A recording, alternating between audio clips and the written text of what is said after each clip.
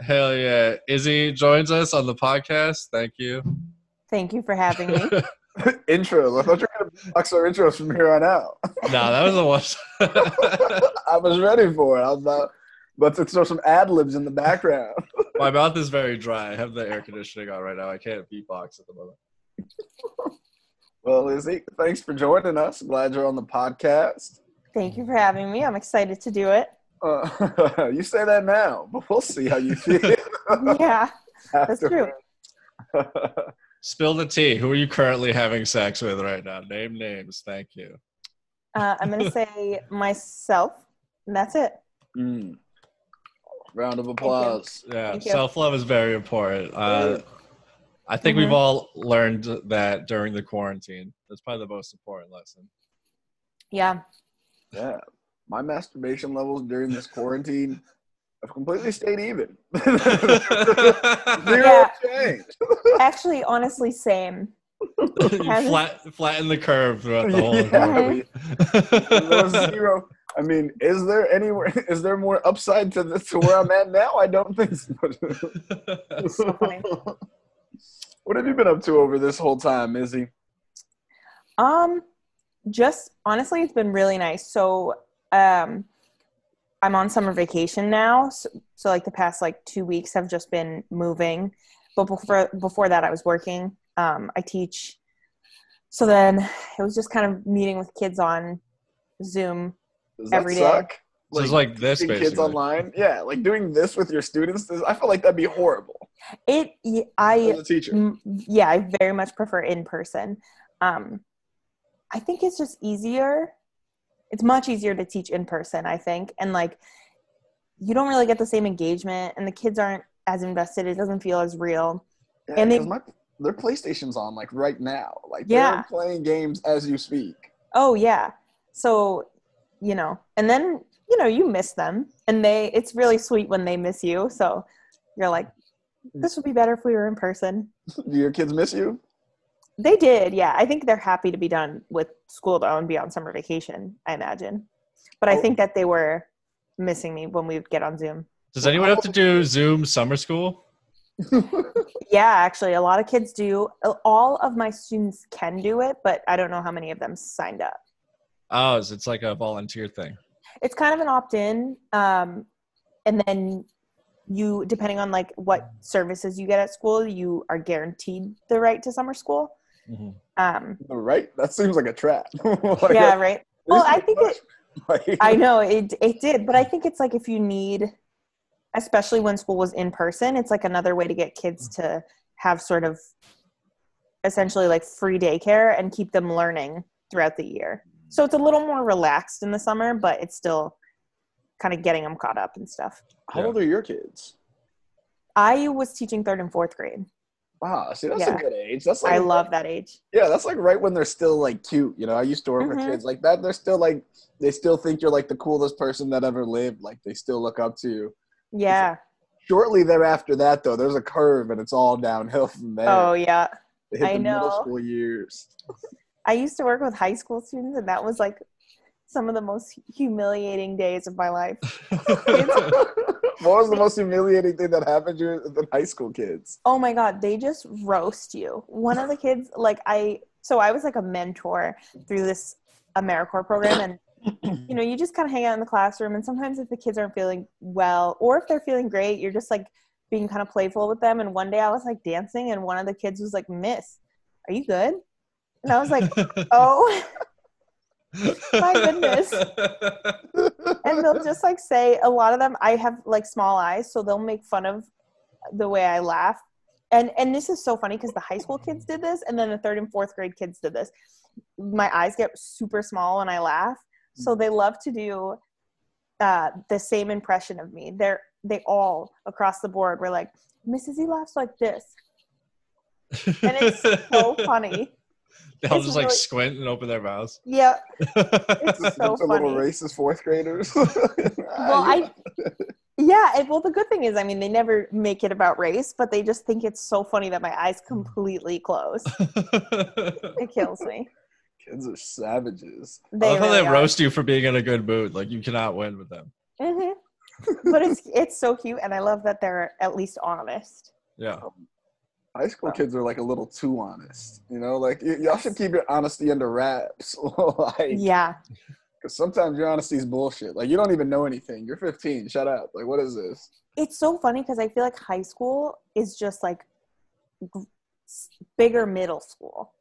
Like I don't think they're definitely more mature than middle school, but it's so funny because I don't think that you like work with them and they're like still very much children. Oh, for sure. They just think that they're grown, and you're like, not quite. Yeah, you think everything matters so much for those like 4 years. You really do. I Yeah. know. I know. It's funny. Like, do you ever think about if you could go back and tell your high school self anything, what you would tell yourself? Yeah, like none of this matters. Like, what are you freaking out about? Yeah. This is not. Yeah. You're not gonna know any of these people in 10 years. Mm-hmm. Oh man, what would you tell yourself? Honestly, probably the same thing. I think I was so stressed about school all the time and like going to like the right college and doing stuff like that. No, I would be like, it's not going to matter. You can literally go to any college and do any major. And guess what? You're just going to work a job after all that. I wish I could say the same. My high school, like it was hard to get me to even care. Like I was like, oh, none of this means anything. If anything, I would have been like, hey, Ben, you like basketball, like play more of that. And just like that would have been, just stay putting up J's. Just keep pulling. Like, actually, I do wish I did more creative stuff. I was like so embarrassed to try. I think I tried out for a play. Well, I know I tried out for a play, and I think it was in like 7th grade, and I got cut. And after that, I was like, oh, I'm never doing a play again. But I think it would have been fun to do a play. I feel like everybody did theater in high school, and then they're better at comedy because of it, or worse. No theater. Did you do theater in high school, Jesse? No, I wish I would go back and tell myself to start stand-up 10 years earlier. Yeah, that's college, actually true. Start stand-up now. Yeah. I know. Oh my gosh. I think I probably would have told myself to start it in college, but then I do wonder if I would have even continued. I knew I wanted to do it in college, but I just never did. Yeah, I wanted to do it my whole life. I just like never really looked into like where to go for open mics or anything. Same. And then my friend just pointed me to one at Worcester. I was like, oh, this is convenient. Yeah. I know. I didn't actually realize how much comedy there was in New Hampshire until I started doing it in Boston. Oh yeah, there's like a little scene in like Manchester. Yeah. Are you close to there? Yeah, I'm not far from there. It's probably like a 15-minute drive. Yeah. So, yeah. Were you ever going to any of those spots? I probably will. Once stuff like opens back up, I'll try to go check some stuff out if it's safe. Yeah, there's the Laugh Attic, and it really is like a little attic. So like you can't really social distance in that place. No. Right? Oh, in New Hampshire? Yeah. Where? In Manchester? What is that place? Strange Brew? Strange Brew? Oh, yes. Yeah. Okay, I have heard of that. Yeah, Have you above the been there? restaurant. It's like a tiny little room. Mm-hmm. With the I've little been high there ceilings? before, but I've never been for comedy. That's so funny. See, that's what's so weird. I've been to some of these places, and actually before I started working in like schools, I worked at this college in Manchester, and I was like an advisor, and one of the other advisors he kind of like hosts the show at the Shaskeen, and he would talk about it. He'd be like, oh, we have stand-up comedy every Wednesday. And I remember being like, oh yeah, I want to check that out. But I like never went. I've always heard good things about that room. Yeah. Like everyone's like, yeah, you should try to get in there and try to.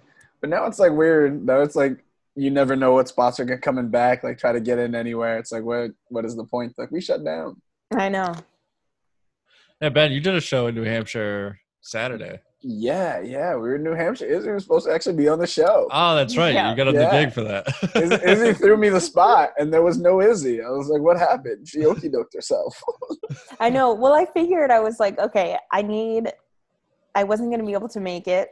And then I was like, I'm not going to ask Ben to do me this favor and then not give up my spot for it. So it was fine. It worked out too. It's hard because my grandma is 94. So I have to also be super careful about like where I go for COVID reasons. Cause like if she gets it, I'm going to feel very guilty. Yeah. just to really lighten the mood here on this podcast, I'm going to let you know that. Yeah, well, it's all your fault. It's all. Imagine. I went to an open mic in Providence last night. The whole time I'm like, is this worth it right now? Is this worth getting sick or getting anyone else sick? Was it worth it afterwards? No, not at all. I missed the comics. I saw a bunch of my friends, like saw a bunch of the open micers, and like I miss being at like a comedy show, like.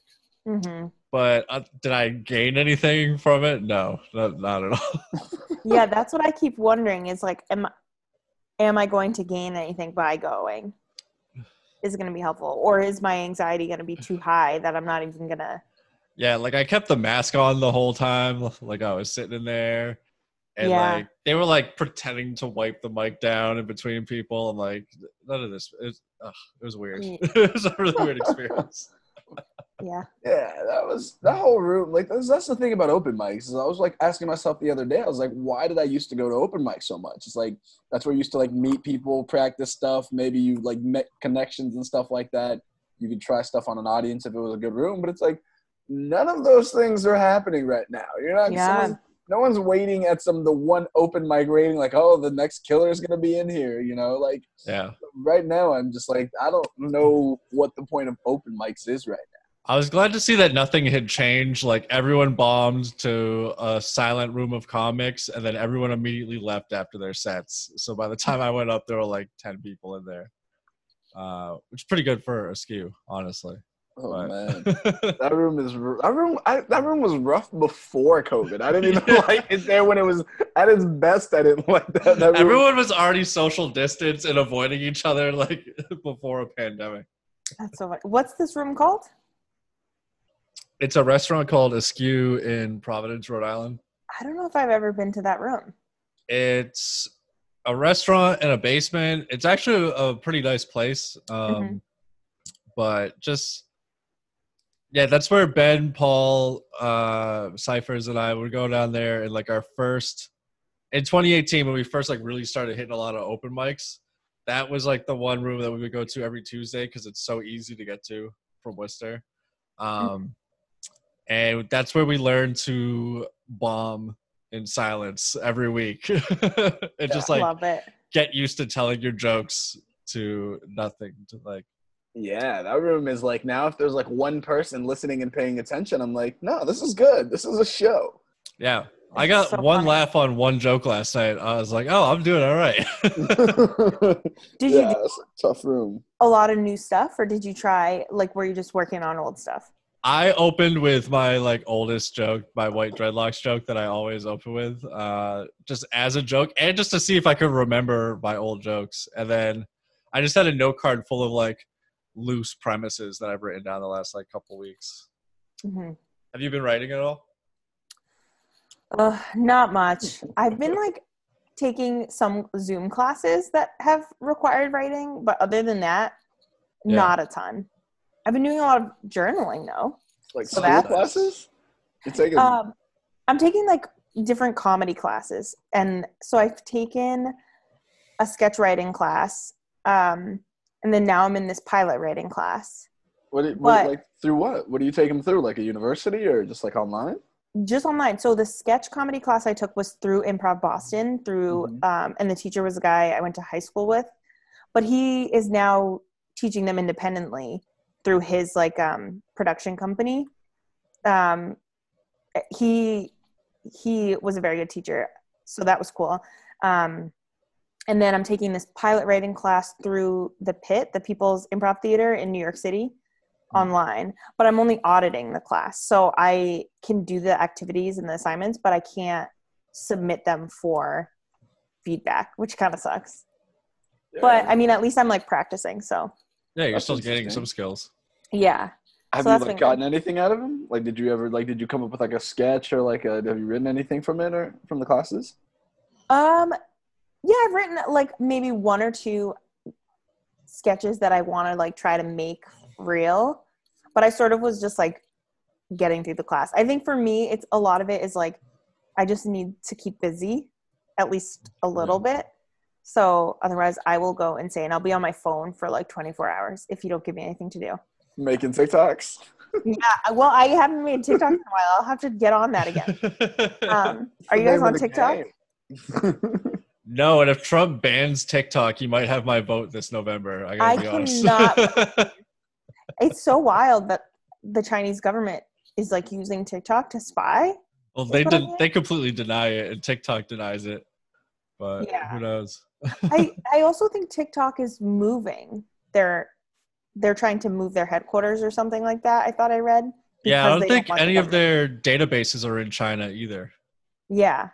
And they say like the Chinese government has like no access to any of their files, but I was gonna say I don't know, but I've heard you give them a lot of permission when you sign up for TikTok. It also was like, oh, link your YouTube account, and I almost did, but then I was like, wait a minute, you sign in through Gmail. I don't want to give them access to my entire Gmail. Yeah, that's a lot. That's a lot.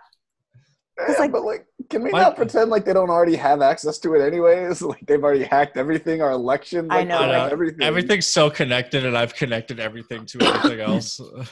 That's the one thing I'm like, I'm sure there's already a bunch, like every company that I've given my email probably has so much access. Yeah. But I guess I was like, because I know TikTok is a little bit shady, I'll probably just like hold off on giving them at least direct access. They can work for it. How many followers do you have on TikTok? Not a lot. I have maybe like 89 and I follow 129. Yeah. So it's like you follow each other, you know, that kind of thing. And then I follow all the big influencers on TikTok. Big influencers on TikTok. Yeah. They're all like 15-year-old kids. Oh my God. I know. When you remember they're like teenagers, I'm like, you are making so much money with your, well, actually, I don't know that all of them are, but some of them are definitely making all this money because you see their homes. Yeah. They look like they come from money anyway. I think they do. Because I feel like that's the appeal is like people, you know, some of them are just like okay dancers, but people can see like their house in the background. They're like, ooh, I want to see that. Yeah, they have like a really nice pool and like they live in like a nice like climate. Yeah. Like who's that Charlie girl? Yes. Oh, I love Charlie. Charlie D'Amelio. Yeah, I looked her up on Instagram, and now Instagram in the Explore feed just gives me all teenage like underage girls from TikTok, and I don't like it. I know it is so weird how the internet like sort of gives you access to people that like maybe you don't need to be like following on social media. Yeah, I'm a 32-year-old man. I do not need to see what 16-year-old Charlie is up to. You better stay alive, Jesse, because you don't want to have that be like the last thing. And after Mr. Burlingame's death, we found this on his computer. Like, yeah. You know what though? At least if you're like appropriate, you know, it's whatever. She's like got 70 million followers on TikTok, so as long as you're not. Yeah. What does she do for 70? What does she do for the 70 million followers? That's so cool. Like everyone, like what is she doing? Nothing's cool. She just dances. I think is she even a good dancer?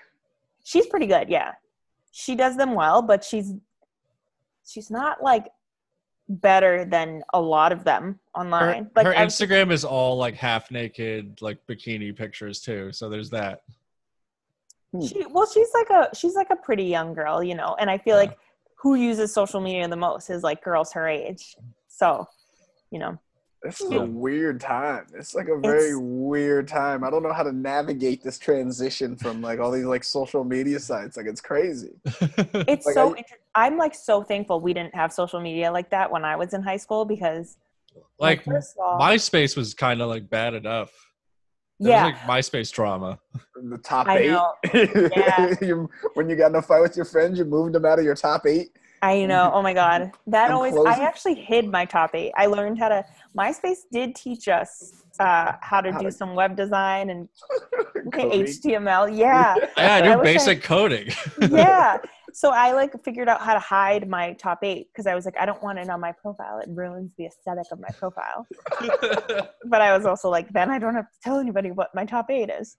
And then eventually they gave you permission. You could do like top 20 or something. So I had like so many top friends on there. Yeah, it got way too wild after a while. Mm-hmm. I went exclusive. I was like, I only got a top 4 for me and my boys. Whoa. That way you know you're not cool if you ain't in my top 4s. That is, yeah. We were I made my top 8 all me, and it was like the Brady Bunch. It was just me in like different boxes, like looking up and like That's so looking funny. down. Oh, I love that. MySpace was so much cooler. Yeah. MySpace was sick. No, I think just because like I would have been so embarrassed now looking back at what I probably would have done on TikTok, like just dancing, but I just was so goofy and awkward that it would not be like Charlie is like a cool 16-year-old and she's very pretty. I was like dorky, like going through puberty throughout high school. So like I just was this awkward, lanky person and probably could not dance that well. I wonder if it would have done to my self-esteem too. Exactly. Like this girl has to like think about what everyone's gonna say and like how she has to present herself. And, yeah. I've been following the TikTok drama too, and she's seeing a lot of really gross like abuse online right now from like this one specific other TikToker. I don't remember her name, but like people are like really sexualizing her because she's like a girl that likes to wear crop tops, and people are making weird comments about that. And then like this one woman who I think, I mean, you can tell is like mentally ill, is like threatening her on the internet and like saying, you know, oh, I'm outside your house and all this stuff. So that's got to be very scary. Yeah. Yo, living your whole life online is crazy. Like I can't even imagine that. I'm like, I know. If I get a text message asking me what I'm doing and I'm like, fuck, why are you all up in my business? I know. Like to make videos that show you what everything looks like at all the times, like that must just be tiring. I almost I made a joke about like Kanye West like running for president today. And I'm like, you know what? I'm not even gonna get into it. It's not. I don't want anyone to know where I stand politically, like even if it's a joke about Kanye West. Where do you stand politically, Jesse? Well, I like that Kanye is a pro-life anti-vaxxer. I think he might have a chance to win this one. That's so crazy. A pro-life anti-vaxxer. Yeah, I read the interview that he did with Forbes this morning. Wow. I like it. And I was like, I could make a joke of like how I support him as a pro-life anti-vaxxer, and I was like, no, it's not worth it. That is pretty funny though. That might be worth it. Oh my gosh. Yeah, I feel like politically I'm very left, but I don't think I've made that very secret. Yeah. I wouldn't. No, not to anyone who's paying attention. Yeah, true.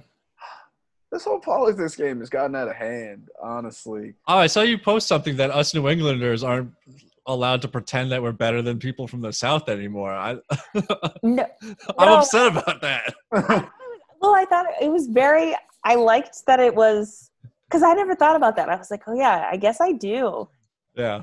Have like at least, I mean, I don't really think about it that much, but I have always been like, it's like something about how New Englanders will try to act like we are superior to the South when like the South is just like put in a very disadvantaged position. And like a lot of the South is Black people and LGBTQ people. So then like when we're making fun of the South, we think we're only making fun of these like ignorant, racist white Southerners, but like they're underprivileged and undereducated.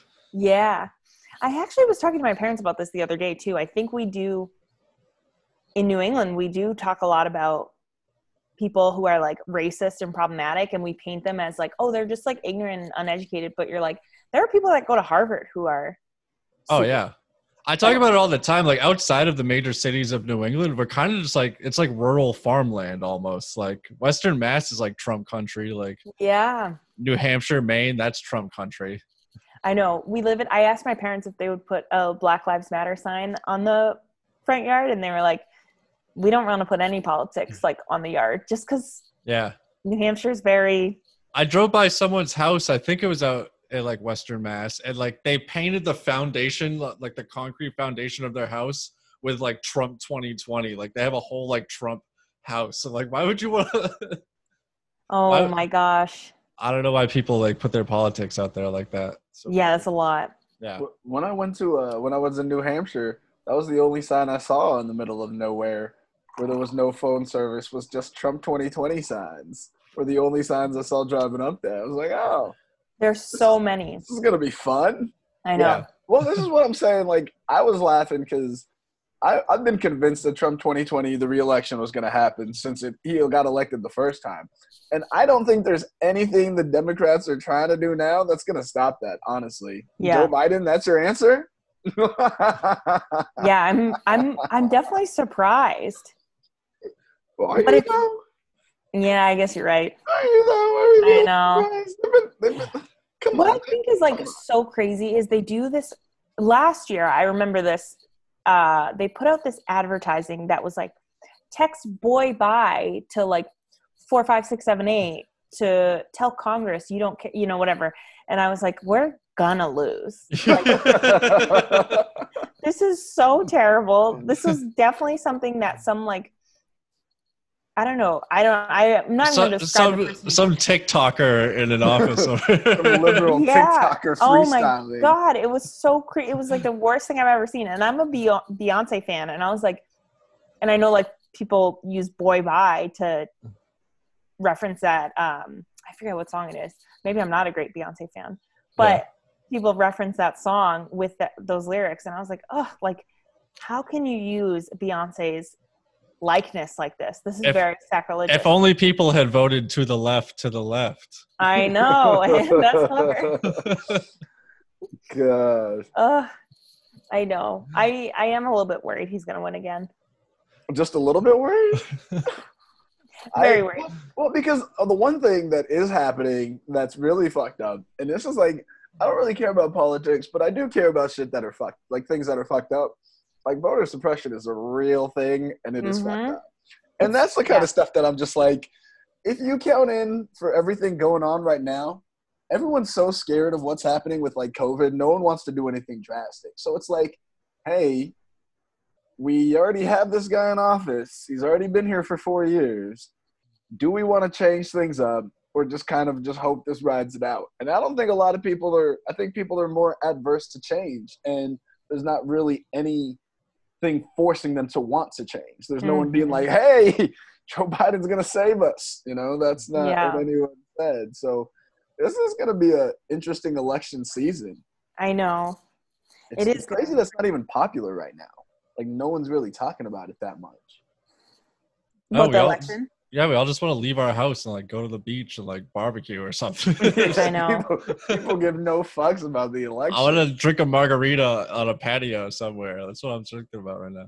I also think it's so wild that I've seen some conservative friends that I know post things about how, like, mail-in voting should be done away with. And it's like, really? You've never cared about mail-in voting before until the year that we need mail-in voting? Yeah. Like, it's crazy. Are you ready to fight people online yet? Oh, like, no. Are you trying to get to fist? Do you ever get in like the online back and forths, like on the comments and stuff like that? Are you that person that's like, I gotta say something? If it's on my own post, I'll probably respond. I don't see you in Boston Comedians too getting at anybody. No. No, I try to, because you know what will happen if I do that? I'll be like so fixated on seeing what happens that I'm like, I can't do that. I know. I put one joke in there the other day and I kept refreshing to see if it got any likes. I was like, this is so pathetic. That's so funny. Did it get any likes? It got 10 over 2 days. You know what? That's not terrible for that group, right? No, I don't think so. No, I feel like everything in that group usually gets like maybe 1 to 4. Yeah, it was all my friends from like the Worcester area. So like, all right, they got my back in the Boston chat.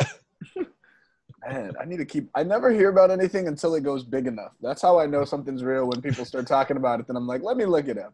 Mm-hmm. And there's certain people that you can always count on to just be like, oh, did you hear about what's happening here?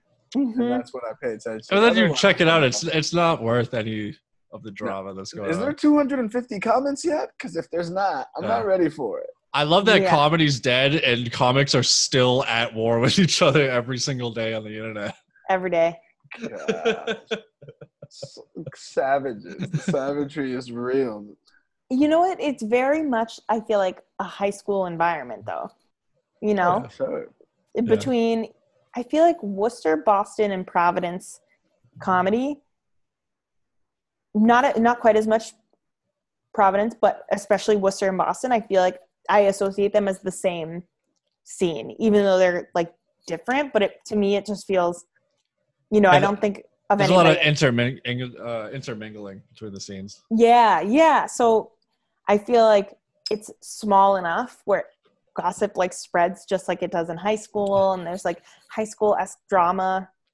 Yeah. But yeah, people will just come up to me and tell me who someone's dating. I'm like, I didn't need to know that. Like, I don't even know that person. Ask you. And now I'm just walking around with this information, and I have to like see both those people, and I like. That's so funny. Yeah. See, I actually don't. Dating is the one thing I'm like totally lost on, unless they're like a full-on couple, and everybody knows. Yeah. But I never know. I've heard, but if I hear, I always hear like late. I feel like. How do you feel about dating comics? Like, I know some people are like, it's cool, it's a workplace thing, and other people are like, I can't date comics. Like, that's not where I'm at. How do you feel about that whole thing?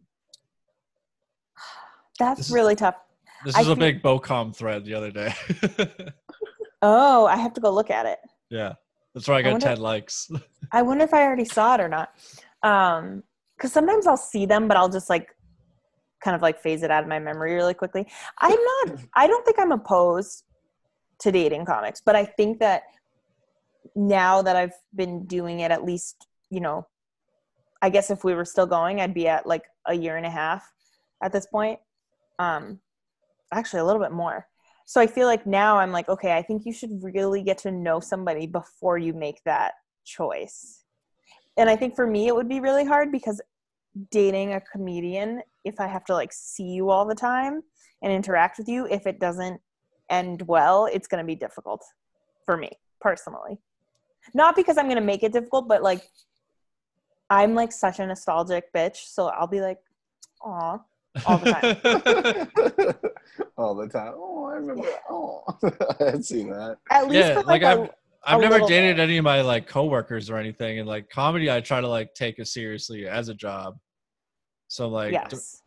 do I want to like see someone I'm dating like all the fucking time, like never have any like free time away from them?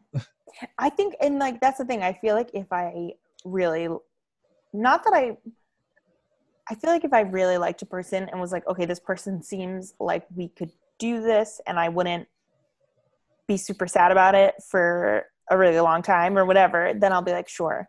Yeah. Or they wouldn't be super sad about it after, but it's hard. Why are you already planning for it to fail? He's like, it's gonna fuck up. I know. So sad. It's gonna sabotage. What are you planning to do in this relationship? I always think ahead to like the worst case scenario too. No, that's a problem. I'm glad that you pointed that out because I really don't think about that a lot, but I do think that now that you say that, I actually realize I do think about the breakup. I'm like, what will this breakup be like? Already? You're not so even bad. dating them, but you're thinking about the breakup first. I feel like a lot of people do that, though. Like, they just think about the worst case scenario, and then everything just kind of plods out until it gets there. So everyone's like, I knew this was going to happen. Yeah. Well, no shit. You've been plotting it for 6 months, whether you admit it or not. Oh, yeah. Yeah. My therapist calls it catastrophizing.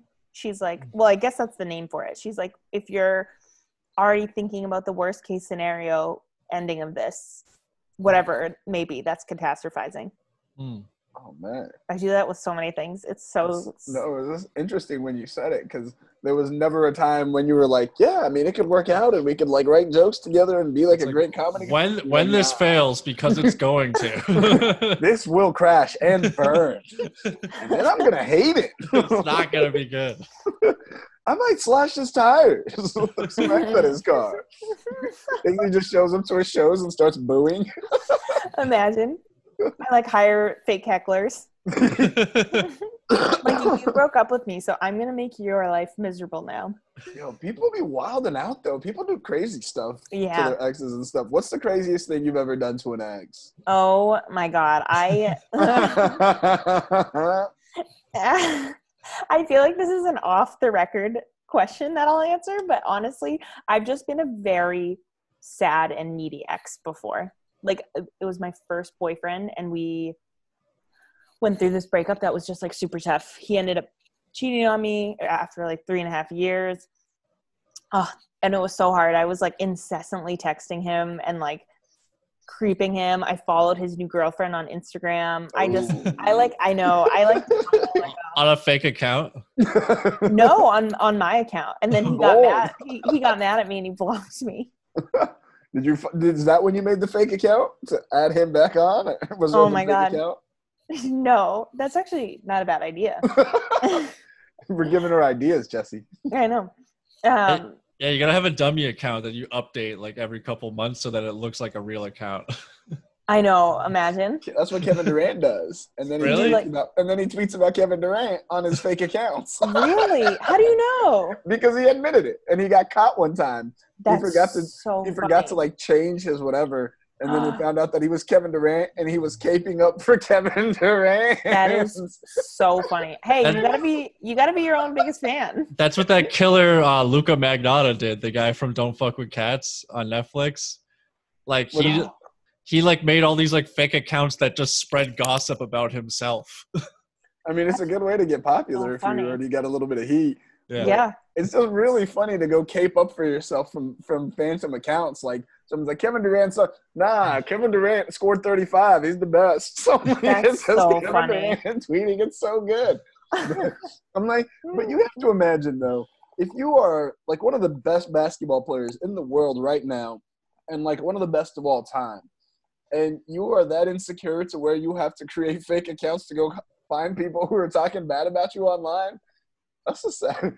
Yeah. That's a weird dynamic to be like, because to be like good at sports professionally, you have to be like pretty borderline like arrogant. You know, you have to have like brash confidence. Like it's like being like a good comic. You know, you have to be almost like just brashly confident about your jokes and your material. But it's and here's the thing. I feel like I imagine there's so many of those like stan accounts, right?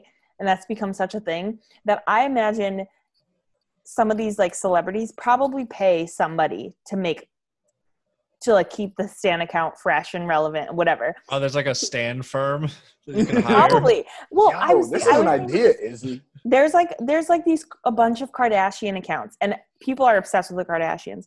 But I'm like, they follow some of them that I'm sure they're like at least. I mean, they'll send them gifts because then the stan account will be like, "Oh my God, I got this package from Kim." Not that often. Why didn't Kevin Durant hire somebody to do that? Because then he would have. That's the beauty of it. It's just him. Like that's how he fits. So funny. He was self-conscious enough to want to do it, and also enough to not want anyone to know he was doing it. Yeah. You think when you get to a certain level of like fame or success, like you're gonna feel better about yourself and you won't need to do these things, but. Well, because that's what the thing about it. Like we always put like the fame. I remember like Jerry Seinfeld was talking about it one time. He's like, I always thought that I was gonna do one show or like. And I was going to feel like I made it, like I'm here. And it's like, nah, it's just the next thing. And I imagine it's kind of like that for the athletes too. That's like true. We look at it as like, oh, they're an NBA, they're this person. And then they're just like, that's a job. I'm 6'11". I'm just really good at shooting the ball. Like I can do this. Yeah. The same way like you're good at your job. It's a weird dynamic. I think we just kind of gloss over the human aspect of people that are that famous or successful.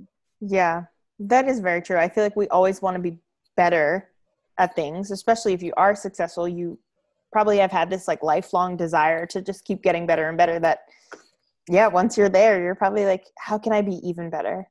Let me make an Instagram to like all my own pictures. It's genius. I do want to say, even though I was extremely crazy with that first boyfriend, after that, I feel like I've been a better ex. Yes. Yeah. Did any of your antics ever end you up in court? Are you asking questions you already know the answer to? Yeah, he is. I just like this story. Actually, Jesse, you should know because you were there. I wasn't gonna say anything because we don't edit the podcast. No, this is no holds barred. We're going in. We can talk about that off the record, but I will say yes.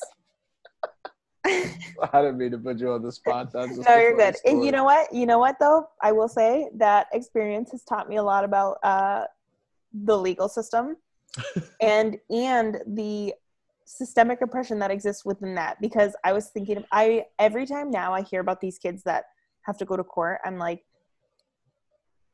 I'm very fortunate where like if in a hypothetical situation I had to go to court, my parents would probably hypothetically let me borrow the money to get a lawyer, you know? Yeah. Do we freeze out? Um, no, I think it was, yeah. Anyways, I just think about how like both class and race are like such a big deal. Like if you're a rich person, you could get away with anything. And we're obviously seeing that. But like I'm not even a rich person, that I can't imagine like what it must be like if you're a multimillionaire or a billionaire to be able to do whatever you want and know you're never going to get in trouble for it. Because that's the thing about the legal system. It's like your results in court, like people act like if you get a lawyer, you're guilty. Like, no, if you don't get a lawyer, you are screwing yourself. Like, Yeah. even if you don't have like a major charge, because like I had an experience where I had to go to court and I'm like, and I realized in that moment, like if you had a lawyer versus if you took the public defender, like a public defender has like 60, 80 cases on their docket like a week. They're not reading your individual cases. They're not investigating on your behalf, finding out the truth of whatever happened. They're just like, hey, here are the charges. Here's what we'll accept on a plea based on your record. And that's literally what they're trying to do, is just close out cases. So if you have anything more than like a traffic violation or something like that, and you have to go to court and you're expecting like the public defender to help you with anything, you are fucked. Like, absolutely fucked. That's the craziest part about court. Like, one dude was on trial he had a public defender for a murder charge. This public defender didn't even review his case. They just were like, hey, you got murder charges, buddy. It's not looking good. The dude's like, I'm innocent. They're like, take this plea. And, So, yeah. and that was the conversation. It's like, they didn't even look at his case before. The public defender was like, yeah, I had like 65 cases on my docket that week. I didn't even look at his case until I opened it up in the courtroom. Yeah, you're just trying to clear that docket out. Yeah, just trying to clear that docket. It's fucked up. I think that's part of the like horrible design, is that's like definitely intentional. It's like, how do we keep poor people still oppressed? And how do we keep people of color still oppressed? We make public defenders' jobs nearly impossible. I think if I were to be a lawyer, I'd want to be a public defender for that very reason. Like, you're working with people who can't afford a lawyer. But then I don't have $100,000 to go to law school right now. So I'm not going to go to law school. I also don't have the attention span to go to law school. But minor detail. Yeah. But that's, I think that's like, it's so sad, because then people are in situations like that where it's like, well, we just got to get this done. Or you have people that genuinely care. And I wouldn't even say that public defenders don't care. I think it's just made impossible for them to. Well, I also think there is a part of it that's like, we have private prisons. So as long as we have private prisons, someone's going to have to be in jail so people can make money. Yeah. Like, someone has to be behind bars so the system can flow and everyone who's invested in those things can have money. So I think there is an aspect of that that's like, hey, if you're somebody who you don't have enough money for a lawyer, maybe even you're like a kid, maybe you're 15, 16 years old and your parents aren't coming to you to court, maybe you've gotten in trouble or whatever before. It's like, they don't care. They look at your record. It's like, you're a rat. It's perfect for just perpetuating that system. It's kind of unfortunate that we have that. Yeah. But facts. I remember the first time I learned that the justice system was fucked up. I'll never forget it. I was in middle school and I lit off a pack of black cats in the school hallway. And and it became like a thing. They were trying to figure out who did it. And we had this phone number called Crime Stoppers. It was like 1-800 Crime Stoppers. And people kept calling. We called it 1-800-I-SNITCH. People kept calling in. So every week I would get called to the office like, hey, we received a lot of phone calls that you were the one that lit the back of black cats on. And after like the third week, the principal was like, hey, as of now, our investigation is over. We know it was you. So are you going to admit to it? I was like, if you guys' investigation was over and you guys had evidence that it was me, we wouldn't be having this conversation. I would be in trouble. And he was like, all right. And so this school resource officer, I'd known him since I was in first grade. He finally convinces me, like, probably after, like, going on the second month after everything happened, he convinces me that if I get caught, I'm going to get in so much more trouble to just admit I did the crime, blah, blah, blah. I was like, I've known him since first grade. I could trust him. So I was like, fine, I'll admit to it. Bro, they fucked me so hard. They doubled down. They gave me the whole book. Like, taking drug tests. I was had to go take like alcohol and drug tests. I've never even smoked weed in my life at this point. What did you get charged with? Exactly. They just charged me with like ended up charging me with like vandalism, damaging of property, and so on and so forth. They charged me with like all sorts of stuff, and they had to make me go to the probation. I had to take these classes, like all sorts. In high school? This was in 8th grade. Oh my God. Yeah. From this day, I'm like, I learned that moment. Like, even if they have you on camera, even if they tell you they have all the evidence, like, I'm Shaggy defense every time. It was not me. We have you on camera. It wasn't me. We have this. It was not me. Like, prove that shit in court if we have to, but I am admitting nothing. That's so crazy to me that 8th graders, like, that just does not seem very restorative to like have, I don't know, have an 8th grader have to go through like the court system. You didn't have to go to court. No, I had to accept the probation. So I had to take anger management classes for a year. I had to take alcohol classes for a year. I had to take, well, not for a year. It ended up being like 3 years I had to take them. I took them all the way till I was in like, that was one of the reasons I never smoked in high school, was because I had to take mandatory drug tests every month. And then it was like, at first it was like every week. Then it became every month after like the 2nd or 3rd year. But I was doing it from like 8th grade up until almost the time I graduated. Wow. I mean, I guess for you it worked out okay, but like, what about people who are so defeated by approaches like that? Well, the thing about it is it was very like challenging too, because you had to like, I went to school out of district, so then I'd have to like go to this place to get my drug test like a certain time, and I didn't have a car, so I'd have to like take like a bus or get a ride like across town when I was like first doing it to go take these random drug tests. Like the whole thing was fucked up. And I can imagine, and if I can imagine if you're not in a position to where you're able to handle those things, or your family's not helping you much, or like and then you just get in more trouble, and then they just stackpile more stuff on you. Yeah. That's like, have you watched the Time, a Kalief Browder story? I haven't watched it. I mean, I've seen some of it. I know the Kalief Browder story. Yeah. And yeah, that's a hard one. Well, and I knew the story when it happened, because I remember seeing some of his interviews, you know, back before he died, and he talked about it. So he was a 16-year-old boy. This is what makes it so crazy. He was a 16-year-old boy who was arrested and falsely imprisoned in Rikers Island for 3 years because they accused him of stealing a backpack that he didn't steal, and he refused to plead guilty. They were like, if you plead guilty right now, you'll go home. But he refused. He was like, I didn't do it. I'm not pleading guilty. So then they were like, okay, here's your bail. You have to pay it. But because when he was a little bit younger, him and his friends stole a bakery truck and just went for a joyride, like dumb teenager stuff. He had a felony charge for doing that, which is insane. I think because it happened when he was 16. So in New York, they were able to charge minors with felonies, which I think is absurd. I believe he was charged as an adult, wasn't he? Yes, I think, yeah, because when you're 16, you can be charged as an adult. That's probably the language. You're right. So he got a felony charge for that. So then when they tried to post bail, they couldn't, because when you have if you're arrested while you're on probation, you can't, you like can't leave prison. So then he kept waiting for trial, and then they were like, oh, you can plead guilty and go, but he refused 13 times over the course of 3 years. He like would not, plead guilty to this crime because he didn't do it. And so there's like a law in the US, like you have the right to a speedy trial. But I guess at the time in New York, a speedy trial, it's supposed to be within 6 months of your arrest. But at the time, they were able to like reset it from every court date. So he would have a court date, but then it would get pushed back. So then it's like, oh, okay, 6 months from now, you have to have a trial by 6 months from now. So that's why he stayed in jail for 3 years and was just like abused, put in solitary confinement for like, I think at one point he was there for 700 days in a row.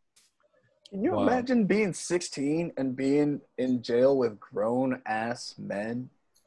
Like, that's the craziest part about putting in minors in there. It's like you're 15, 16 years old, and then you just go in Rikers Island, like for felonies, Like, you got people that are in there for some real shit, some like grown ass people, and you're just some like kid that was fucking around, and you're just there. That shit is wild. And that's like what I think is so crazy. Even though I didn't want to talk about this on the podcast, Benjamin, you know, like you brought it up. No, I've never been like charged with any actual crime, and I did have to go to a courtroom, but like I had a lawyer and I had the resources, and like everything just fairly, I believe, went away as it should. But like, imagine if I had been in Khalif's shoes, like they didn't have those resources. And like New York very clearly, like the way that they were policing in the Bronx was just like too much. And to attack like children like that for crimes, like really, he's 16-year-old, and they took a bakery truck on a joyride. They didn't hurt anybody. They didn't do anything. So you're going to give him a felony charge and 5 years of probation? That's insane. Yeah. All right, so here's the thing, kind of switching it up. So the Khalif Browder story, very tragic story, a story that I think needs to be told, and it's a very moving and powerful. Did he end up dying? Yeah, he ended up committing suicide after he was out of prison because he was so fucking traumatized and everything that gone on. He talked about it. Yeah. The whole thing was real fucked up. Like, after he came out of prison, like, his family was like, he was never the same. He just went into like a super dark depression. Yeah. So the whole documentary is actually made and produced by Harvey Weinstein. I know. How does that make you feel? The Weinstein Company produced a lot of good documentaries. I know. Yeah. Not gonna lie. So you're a documentary person, Jesse. How do you feel about that? Like, if there's a Harvey Weinstein documentary that's really good, but Harvey Weinstein made it, how do you feel about that? I can separate the villain from the art. I'm able to do that. I feel like that's necessary, especially because like there's a lot of people that worked on that movie and that documentary that weren't Harvey Weinstein. His blood money was able to fund some really good documentaries. Well, and that's what I kind of wonder. It's like, it was just his production company, right? So it's like him putting his money into it. So at the very least, his money and power, because he was a powerful man, went towards something good. Like, I won't praise him at all for it. No. And I wish that they could take I guess it's like, what does taking his name off of anything do? And we all know he's a bad guy. That's when I see it every time, if I watch a movie and I see Weinstein Productions or whatever it's called, I'm like, ugh. The Weinstein Company or Miramax. Yeah. I mean, I guess he was like Miramax too? Yeah, those are his parents, Mira and Max. Really? Yeah. So he started that company? Yeah, I think Disney bought it in the 90s, and he might have bought it back, or he just turned it into the Weinstein Company. Because it wasn't Weinstein. Doesn't he have a brother too that like super distanced himself from him? The Weinstein brothers. There were like two brothers that were really big, and then his brother was like, "Hey, I don't know Harvey, bro." Like, I think it's like Bob Weinstein. I feel like that name sounds familiar. Probably. Yeah, that sounds about right.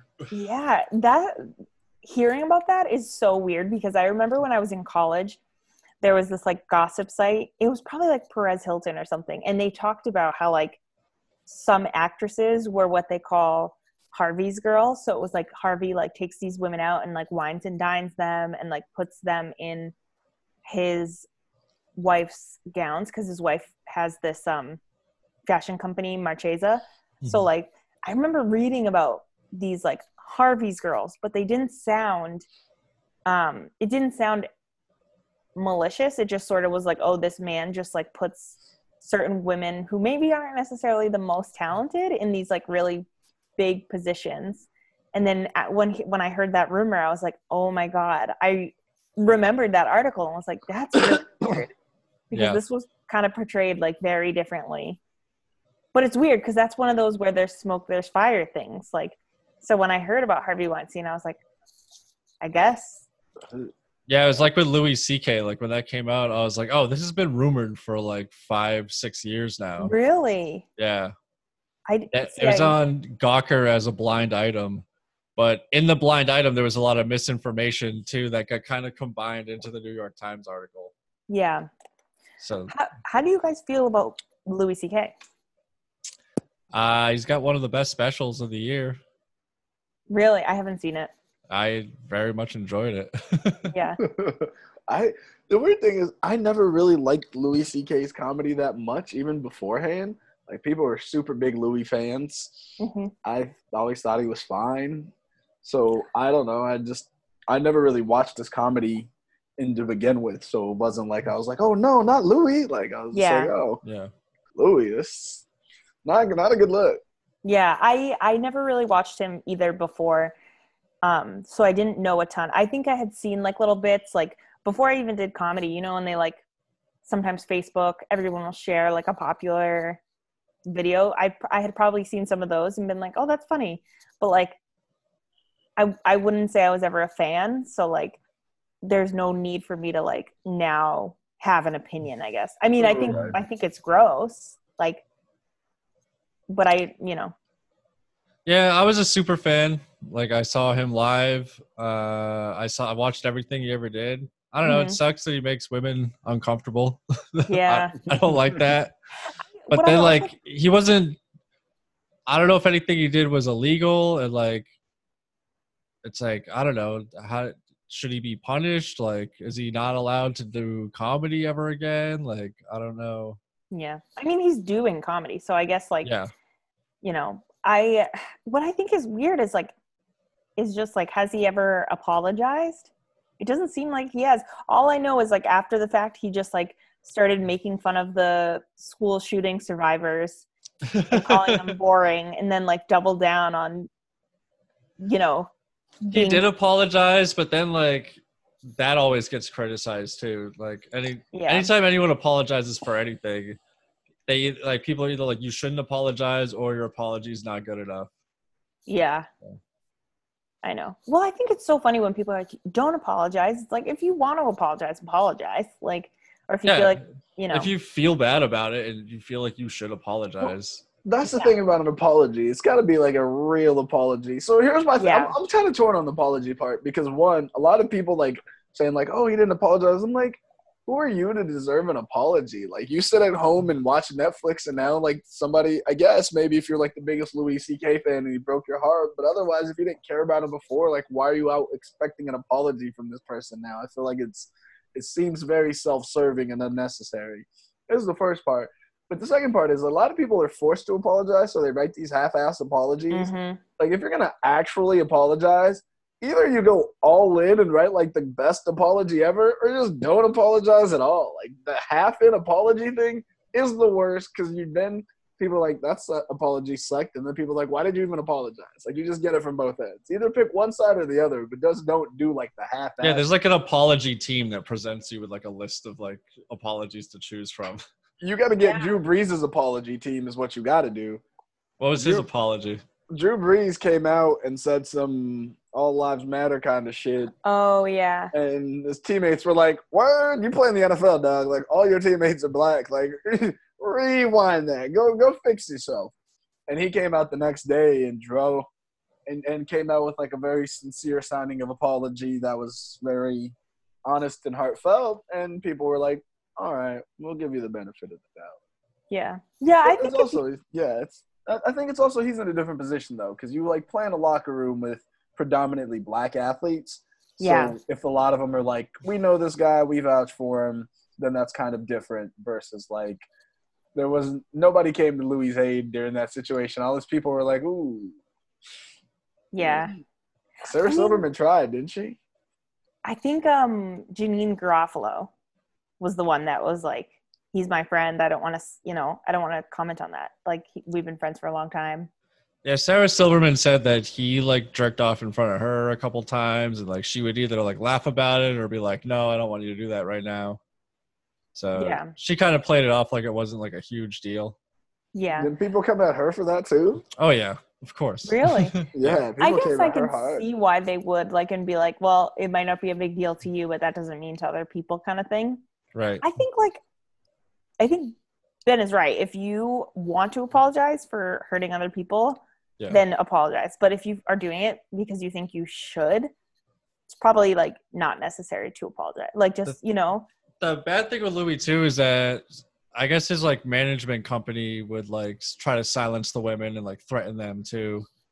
and like threaten their careers if they were to that's come terrible. out. Yeah, that's Yeah, not good. that's I can't where get you go behind that. wrong. Yeah. But did Louis know that was happening? I don't know. Yeah. I think what's also hard is like, I get that that's like your kink, but like, couldn't you find maybe women that didn't want to be comics? Like, Yeah. Because then that puts people in such a weird spot. I don't know. Yeah, I mean, don't fuck your coworkers or jerk off in front of your coworkers. Yeah. Don't pull your dick out in the office. What I think is so funny is I guess it's like, who are you attracted to too? Maybe he had an attraction to these women more, but it's like, Yeah. I don't know. Whatever. I mean, the dating comics thing too. I can see if you're so like wrapped up in comedy, those are the only people you're around. So it's like, who do I date?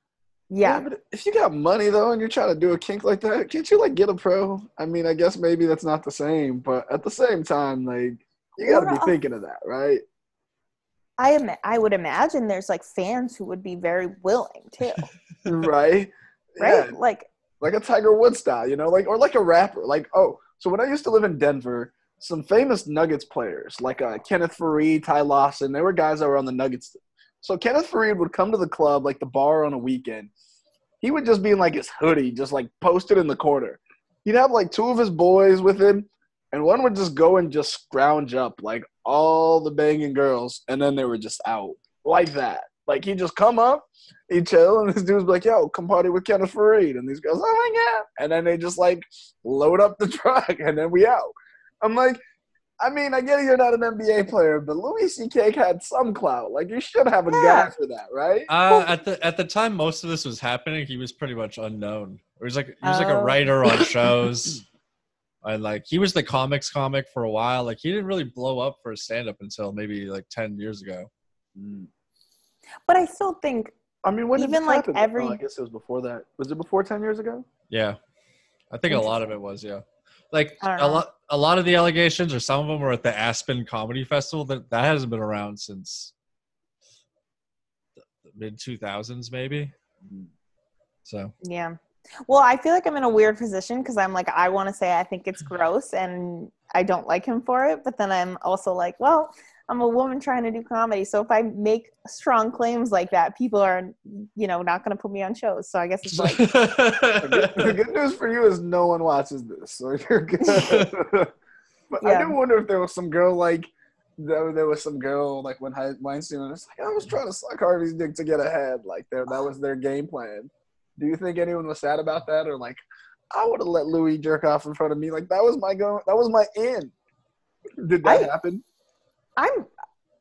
Do I think some people did that? No, I'm just wondering if there was just like one person who was just so mad. Like that was my move. I was going for it. Like I was gonna use that to get to the top.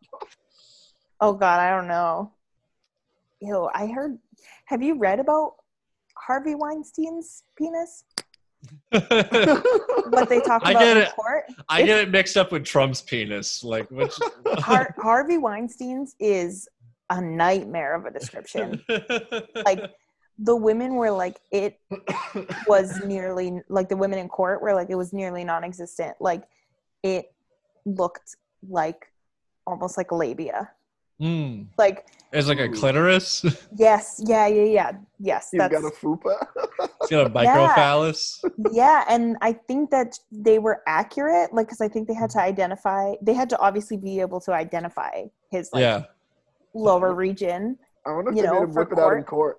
for the jury, please, Your Honor. But I think that their descriptions were accurate, and it was like so gross to read about because you're like, that is. What would he do? Like just rub it up against people? How do you? I don't even know. Oh God, he's so gross. He is a disgusting. He is like such a monster. And then I was like, so.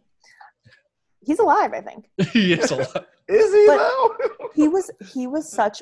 I like would get so mad when they show the pictures of him like walking into court on a walker, and it was like, oh, like kind of like to get the sympathy, they made him look like this old sick man, and it's like, get out of here. Is he in jail now?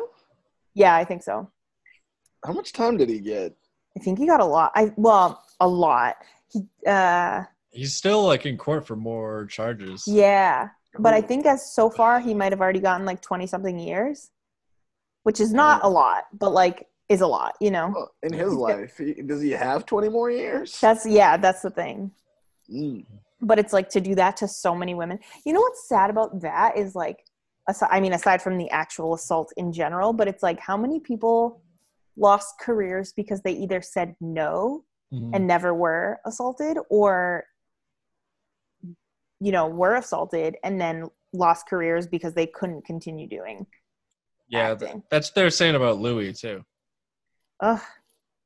Like how many women who were trying to get ahead in comedy, and then that kind of like scared them off from it, or their career was threatened by his management or something. Yeah, I don't like that aspect of it. Yeah, because I think that's what's like gross about Louis' situation is like, yeah, the behavior's gross, but it's not illegal, like you said. It sounded at least like he was under the impression that it was like fully consensual, and maybe people felt like they couldn't say no. Yeah. But he didn't, I don't know the right language. Like he didn't like assault, he didn't, you know, rape anybody, but like Harvey Weinstein was like actually doing, that's so gross. Yeah. You know who else I knew was a terrible person? Bill Cosby. I just knew. Oh, fuck Bill Cosby. First of all, Bill Cosby can eat a dick. He could eat a dick the whole time. I grew up loving The Cosby Show. I used to watch that every time it was on because it was funny, it was silly, it was fun.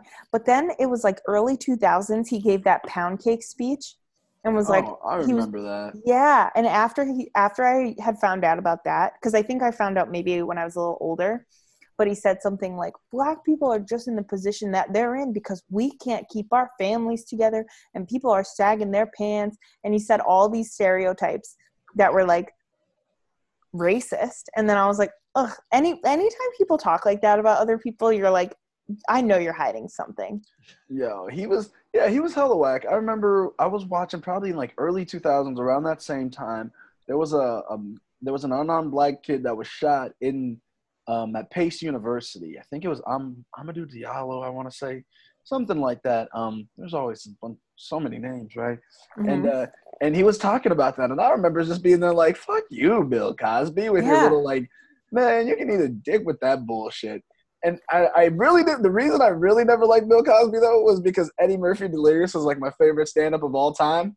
And Eddie Murphy does a bit in there about how after his first special, Bill Cosby called him and told him he should stop saying N-bombs and he should stop doing all this.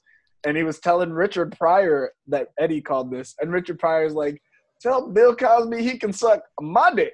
And I just laughed so hard. I was like, ever since then, I was like 10 years old. I was like, fuck Bill Cosby. I think that's what it is. Is like, too, like, let me tell you how you need to live your life. Mm-hmm. And it's like, if there's one thing, if you're vocal about like, here's how I live my life. But if you're like, I understand other people, but I wonder if it's the same thing but I think they're different. The Amadou Diallo and then, the pound cake speech was 2004. I'm looking it up. Oh, what? Yeah. Some of his accusations were from 2004. He was fuck. So I think the Andrea Constand was 2004. So yeah, he's giving that speech and then raping people at the same time. Yeah. Spanish fly, gosh. Ugh. So how did Louis have a management team to threaten people, but not a management team that would go out and find girls for him? Louis, your management team is fucking up. They're doing the wrong thing, Louis. You didn't. Come on, man. You gotta be a wingman, not a stingman. I guess maybe if a lot of that stuff has to do with power, then maybe it's like too easy if you find people for. I don't know. I like. Ugh. Yeah, part of his kink was probably like the uncomfortable moment in the shame. Yeah. With Bill Cosby, I can't believe he was taken down by Hannibal Buress. That's the wildest part about it. Because that's what Hannibal was complaining about, those speeches that he would give. And he's like, Bill Cosby, you're out here raping people. And everyone's like, what? He's like, go home and Google Bill Cosby rape. And then everyone did. That's probably also why I didn't. I'm probably giving myself too much credit and thinking I just didn't like Bill Cosby because of that. But I bet you enough people didn't like Bill Cosby. And then that made me be like, yeah, he seems like a shitty guy. Yeah. Everyone had weird stories about him. Like, once those rumors came out, like, every comic had a weird Bill Cosby story that they would tell on the podcast. Yeah. It's too bad. That show, The Cosby Show, was fun. Bill Cosby himself was a great special. Like, I loved the chocolate cake bit. It's a good bit. I actually don't know his stand-up. I can't. It was so hard for me to watch. His like he used to do that. Kids say the darndest thing. Oh, And I yeah. used to hate watching it because he talks so slow. And then I'm like, spit it the fuck out, Bill. That is true. I don't know. He was fine. The Cosby Show was fine, but I'm not gonna sit here and be like, R.I.P. Bill. Oh yeah, no. No, fuck Bill Cosby, but Yeah. Fuck Bill Cosby for sure. No, we don't need Bill Cosby. No, we don't need Bill Cosby. Do you know who else I'm adding a lot of fuck people to my list. Morgan Freeman can go on that list. Really? Fuck Morgan Freeman. what's up with Morgan Freeman? Cancel Morgan Freeman for me. No, we're not even canceling Morgan Freeman. He just does that dumb. He goes on his little whole. He has this whole thing about how racism doesn't exist and all sorts of bullshit. Kind of fucking. Oh yeah, that if you stop talking about it. Well, I wonder if now he is. No, this is recent. Fuck Morgan Freeman. Yeah, he's still on that train. Fuck Morgan Freeman. Oh. Who else is on that list? Let's see. Lil Wayne. What? Lil Wayne. What's up with Lil Wayne? He's on the same bullshit. He did an interview recently, and he was like, "I don't have that experience." They asked him about Black Lives Matter, and I think he was like, "I don't have that experience." And then they were like, Lil Wayne. So all of the people at your shows are white. What does that tell you? And he was like, well, that racism doesn't exist. I was like, word, that's the conclusion you came up with? Yeah. He spent a bunch of time in Rikers Island. Like, he doesn't know about systemic oppression or anything. I know that's Denzel Washington too. Oh man. Really? R.I.P. Denzel. Wait, why? Same thing. There's a whole video of them, all of them, just talking some shit. I was like, I felt troubled about it because I remember the Titans and Training Day. Come on, man. And don't get me wrong, I can still watch the movies, but I just look at Denzel. I'm like, you motherfucker. All right, I'll have to look in. I'm gonna have to look into the Morgan Freeman and Denzel. Yeah. Are those the two? Did you mention one more before that, or was the other one in agreement? Was that Bill Cosby? Well, there's that one, and then there's also, he's not as popular as them, but you know who Anthony Mackie is? Yes. Yeah, he's also on that. Anthony Who's Mackie. That? He plays in like the Avengers movies. I don't know if you've watched any of those. He plays the Falcon in the Avengers movies. He's also plays. You ever seen 8 Mile? Yeah. Actually, I haven't. You've never seen 8 Mile? Just I feel like 8 Mile would have been your shit. Everyone from the through. What else has I was a juggalo at the time, so I was on a fuck Eminem tip at that time. Oh my god! Speaking of juggalo, for a hot second, I did not realize that song where they say magnets. How do they work? Yeah. I thought that was an SNL sketch because there is an SNL sketch, but I kept thinking that line is from the SNL sketch.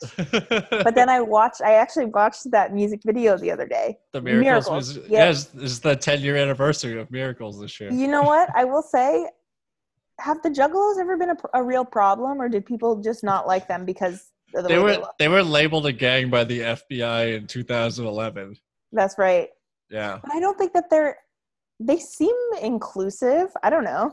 Yeah, we might have talked about it on this podcast. They are one of the most inclusive groups. I just saw a picture where one of them, his daughter, I think, is like a furry.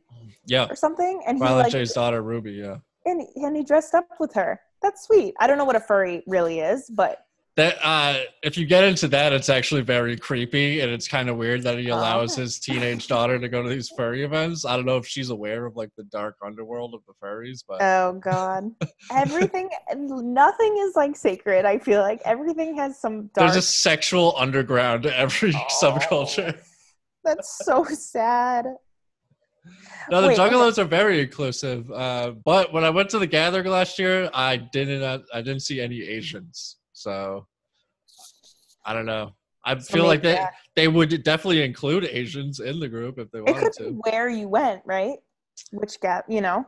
Yeah, it was in Indiana, so I don't know. Wait, so you've never seen an Avengers movie? So you don't know who Anthony Mackie? No. Really? Not Ant-Man or anything? Captain America? I saw the first Iron Man in, what was that, 2006? Oh, I don't think he's in that either. I only saw one Iron Man. That was it. Yeah, he's not in that because he's like a Captain America adjacent. Wow, I'm looking at his filmography right now. I've seen every Batman movie. Have you seen The Banker? No. Are you on his IMDb? Yeah, I'm on Wikipedia. IMDb would be good. Yeah, if you look him up, you've seen him. Yeah, he's you've seen him around. He does some movies you've seen probably. Wow. Now I'm gonna, and after this meeting of sorts, I'm gonna have to look up Anthony Mackie. He looks familiar. Yeah, he's done like a bunch of movies. Oh my God, I love Denzel. I actually love. I have to look him up and see what he said before I make my choice. Yeah, no, watch it. I was like, I had to talk to my uncle about it. I had to reach out to my great uncle who's learned it on some education thing and been like, listen, what's this bullshit that Denzel's talking about? Because I get it. I don't know. You have to watch it. I'm not going. Okay. I still watch Trading Day, but now I'm just a little happier when he gets shot at the end, you know? I love that movie. I haven't seen it. You've never seen Trading Day? No. You know what I've seen? Is that a spoiler alert for you then? Nah, it's okay. I'll still watch only it. 15 years late. Yeah, no. Also, I just feel kidding. like after 19 years, yeah. Yeah, 19. Oh wow. Yeah. Yeah, after a movie's been out for a certain amount of time, I feel like spoilers are out the window. You're just behind. Yeah. I watched. He's in 2 movies. The Equalizer that I watched one night. One night I was trying to get a lot of work done. So I watched Equalizer 2 because it was on something for free. And I was like, oh, and I knew it was filmed in Boston. So I was like, let me just check it out. And it was like, I really enjoyed it. I think it has a bad Rotten Tomatoes score, but I was like, this is good.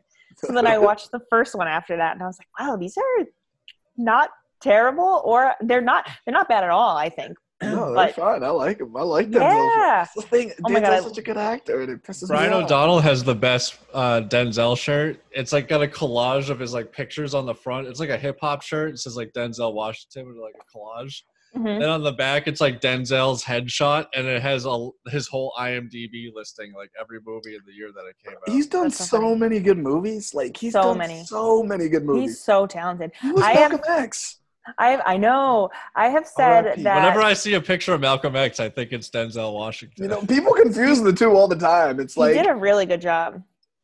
People think that him or there was some time in college where this girl did a presentation of Nelson Mandela and put up Morgan Freeman's picture, and I'll never forget that. That's so funny, bro. We were just like, God. Dude, no, that's not Morgan.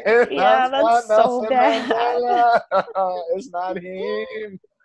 Yeah, that's horrible. Yeah, some people are fucked up. That shit is real. That's so funny. Oh my God. I told my brother if I ever got to make a movie about my life, which would, for what? But, you know, I love hypotheticals. So I'm like, if I ever made a movie about my life, Denzel, I would want to play my dad. I feel like he they look similar in some ways, but also I think that they have like almost a similar demeanor in a way. That sort of like grumpy but soft personality, I feel like seems very Denzel. Who would play Izzy in your movie? Oh God, let's see. Halle Berry, Zoe Kravitz, Beyonce, all my twins. All my loves. My twins. Like, yeah, they're just pretty much Halle Berry. That's a win. Yeah. Zoe Kravitz is probably like. Use someone younger like Zendaya or. Oh yes! Oh my God, Zendaya! I love this. Would be like this would be like the extremely hot version of my family. Like Zendaya as me, Denzel as my dad. I'd have to figure out who'd play my mom, but like I would cast only like. Get Halle Berry for her. Yeah, right. I know. No, my mom's pretty light, so I would have to find somebody that like looks very Portuguese. Zoe Kravitz and Lisa Bonet. Oh, I know. Done and done. That's a wrap. Oh my God. Done and done. I don't know how. Kravitz is a babe. Oh my gosh. So beautiful. I am so interested. How does Hollywood know? Like when you pick a child actor, they all end up good looking when they're older too. How do you know? Like what if you pick a child actor who's cute as a kid and then they're hideous when they get older? I guess they stop working. Like Beans from Even Stevens. Yeah. R.I.P. Oh. His career. Macaulay's not bad looking. No, He's not bad just looking. tiny. He was just like really small. And He's like so fucking rich now that I don't know. That kind of it does something for me, honestly. He's so rich. Do you ever notice though how like everybody in Hollywood is very good looking, and I don't know. Whenever I see like a Nickelodeon star or like a Disney star, like they like pick them out when they're like 12 or 13. Well, first of all, there's also a lot of like work that goes into making these people good looking. That is true. If you see some of these people in the back scenes behind, because when I used to work at a TV studio, so sometimes you'd have like actors and stuff because we used to own the Denver Nuggets and the Colorado Avalanche, so people would come in and. You see very quickly that a lot of these people that you see on TV look just like normal people until you put on like 2 hours of makeup on and get on TV and you look amazing. That whole thing, don't let your eyes deceive you. Like Ariana Grande had a ton of work done too. If you do like if you Google like before and after on her, she looks completely different. I've been like, that's the thing. They start getting the work done. There's this plastic surgeon that I follow on TikTok, and. He's just cutting people up on TikTok. Yeah. I'm not going to the TikTok doctor. He just like what he does is he'll show these like procedures and he'll show like celebrities and be like, okay, their eyes like so one that I'm completely fascinated by is this new, they call it like PDO threads. So they take your eyes and it's like doing it used to be called an eyebrow lift, and you can do it with Botox, where they kind of give people this like cat eye, like they pull the eyes up like so they're like more angled this way in almond shapes, and then he calls celebrities out, but not in a bad way, like obviously he cares about this, and he's like, oh, this is the look that like Kendall Jenner, Bella Hadid, but it's this weird thing where they put these threads in you're like a eyebrows. Marionette.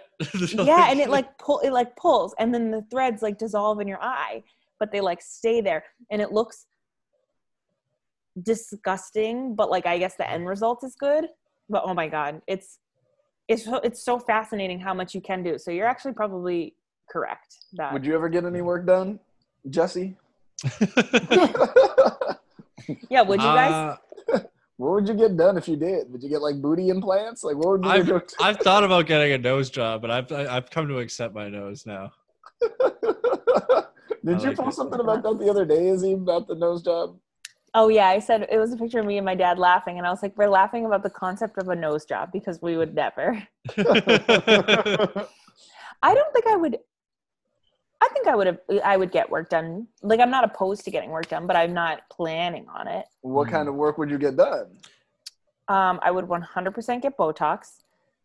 So actually, I'm planning on eventually getting Botox, probably. So you can have the fake face that doesn't move? Hey, they do a really good job. A lot of people have Botox that you wouldn't know. Yeah, technology is coming a long way now. They're getting like so. I just assume everyone has work done, so that's probably why. That's smart. I haven't yet. I don't think I would. But the hard thing is, I feel like if I got work done, I don't know. It doesn't seem like you can get just one thing done. Like, I feel like you have to like slightly alter everything, because if you just change a little bit of one thing, everything else is going to be off. Right. Fake hair for guys is getting pretty good. Like, if I started losing my hair and I had the money, I'd probably get some fake hair. Yeah. I always thought about getting like I didn't know if they could do a surgery for getting like a hairline increaser. I don't know. Oh, I bet they can. Because my hair's fine, but just like, look at this hairline. I'm all forehead. Like, this is like a 7. Like, you want it a little forward. I get that. Just like from like here to where I'm not like saluting here, but just like a normal person like here, you know? They probably just have a little piece you can just stick onto your forehead. Yeah, you look it like this is a normal forehead. 4 fingers to the head. We got a lot of space after 4. We got that 5 going on. Is that why they call it a forehead? It should probably. That's true, because if you were 3 fingers, you'd have a very small forehead, I feel like. Jesse, your pinky's over your eyes, bro. You're not even in your 4. You got like a 3.5, dog. You got that. I'm losing my hair. My hairline goes further back every time I get a haircut. I can't tell if my hairline has changed. But it doesn't as much for women. But I notice it in ponytails. In ponytails, you can see your hairline? Ooh. Yeah. Like, I actually am a little worried. I'm like, is my hairline receding? So I'll have to do some comparing to old pictures. I feel like I would notice so. Oh my god, my mom, this is not funny. This is the serious part. She had a brain aneurysm that they had to get rid of. Not funny. Yeah, so they clipped it, but she had to get so what they did was just do an incision here, and I guess they peel back your scalp, but they had to shave the front part of her hair, and it was literally so cute when it was growing back, and it was an inch long in the front of her face. Did your mom have a side cut? Your mom's looking all G with the side cut. She looked like Skrillex. No, but you know what? It would have been cool. They should have done that because that would have been kind of cool. Just give her the fool. They should have went in. Yeah, but no, it was from here to here, right in the front. But I mean, it's worth it because she's healthy and she had that little cut like Drake has. That goes she just got the 3 stripes. That little thing. No, they do. Technology is incredible because it's such a small line. Was that brain surgery? Yeah. So they go in and they put a clip around the aneurysm. So then it eventually just it's so the artery or whatever is here, and then the aneurysm is just here, but it's clipped. So if it bursts, you're not going to bleed out. Wow. But I think once they clip it, it just sort of dies off. It it's so crazy. So she's healthy now. But the shaved head was Your so mom cute. just became a DJ. Yeah. She's time for a career change. But she would be a DJ that plays exclusively Celine Dion. And not remixes. She just play the CD. Just the originals. Yeah. Do your parents have accents? Yes. Yeah. Oh my! How often? No. What are you dropping? How often do you make fun of your parents' accents? Oh, good. Do you do them on stage? I haven't. I'll have to master it. Which one can you do better? Your mom's or your dad's accent? Who do you mimic more? Probably my mom. But the funny thing is I haven't listened for the accent, but it's just certain habits about their speaking that I'll notice. My mom, I've always noticed when she learns a new phrase, she'll use it a lot. It's so cute. So when I was in high school, she learned by all means. So she would use by all means all the time. That's a funny bit. It was very cute. I always, my mom, she always says, she puts the wrong emphasis on the wrong syllables. So she'll be Benjamin, you should have, when I was in college, she'd be Benjamin, you should study business management. I love, yep. I would be what do you mean? Business management. That's you mean so management? Cute. That's what I said, management. Wait, where's your family from? We're from the Congo. Oh, okay, that's right. Well, Zaire, formerly known as R.I.P. Zaire. This RIP bit is very funny to me. I don't know why baseball players became the spiritual leaders of our country, but they are. Yeah. That's what they do. They just hit a home run. They're just. I think you do that every episode. I think I do it multiple times every episode, and I don't know why. Wait, Jesse, what's your background? My sister got 23andMe done last year. We were mostly English and Irish. Oh, nice. So it's all white. It's all Western Europe, Northwestern Europe. Nice. The Burlingames, I believe. Very cool. Yeah, Burlingame's very regal English name, I think. Yes.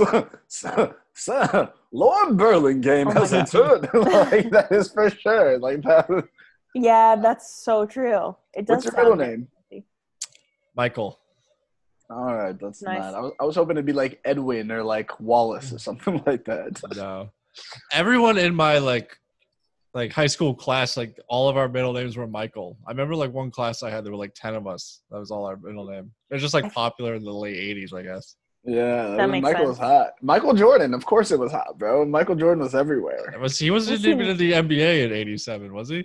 He was in the NBA. He got drafted in 84. Oh. Oh, really? Rookie of the year. Yeah, the Jordan 1s came out in 84. Wow. Oh, all right. Yeah, see, I don't know enough about Jordan. He was I just know about the 90s when he was winning all the 90s when he started winning, but he was in the 80s. So maybe he was a little early, but Michael became the most popular name in the country, and I'm 90% convinced Michael Jordan was a very That makes sense. Well, and think about all the Michaels. You had Michael Jordan, Michael Jackson.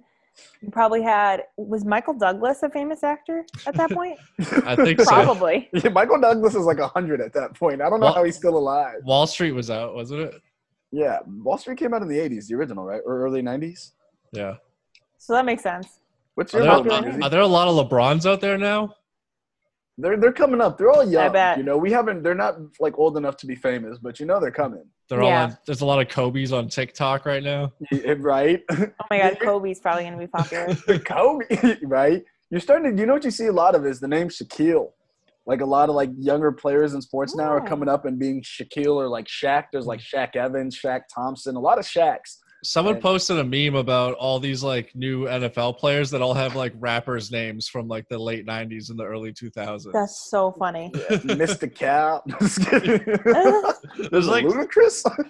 it's I love that. close. I think there's a Jada Kiss in there somewhere. Oh You my know what's funny? gosh. I know a set of sisters who are Kendall and Kylie. Already? But they were not named after, obviously not named after them, but it's Oh, okay. because like one of them is like 23, but it's so funny. But I think Kylie is the older one, so it's not like the sisters, but Oh. What's Yeah. your middle name? Genevieve. Oh, is that French? Mm-hmm. Like Geneviève. I think, I know the origin is probably is French, but the way you say it in Creole, Cape Verdean Creole, is Geneviève. Genevieve.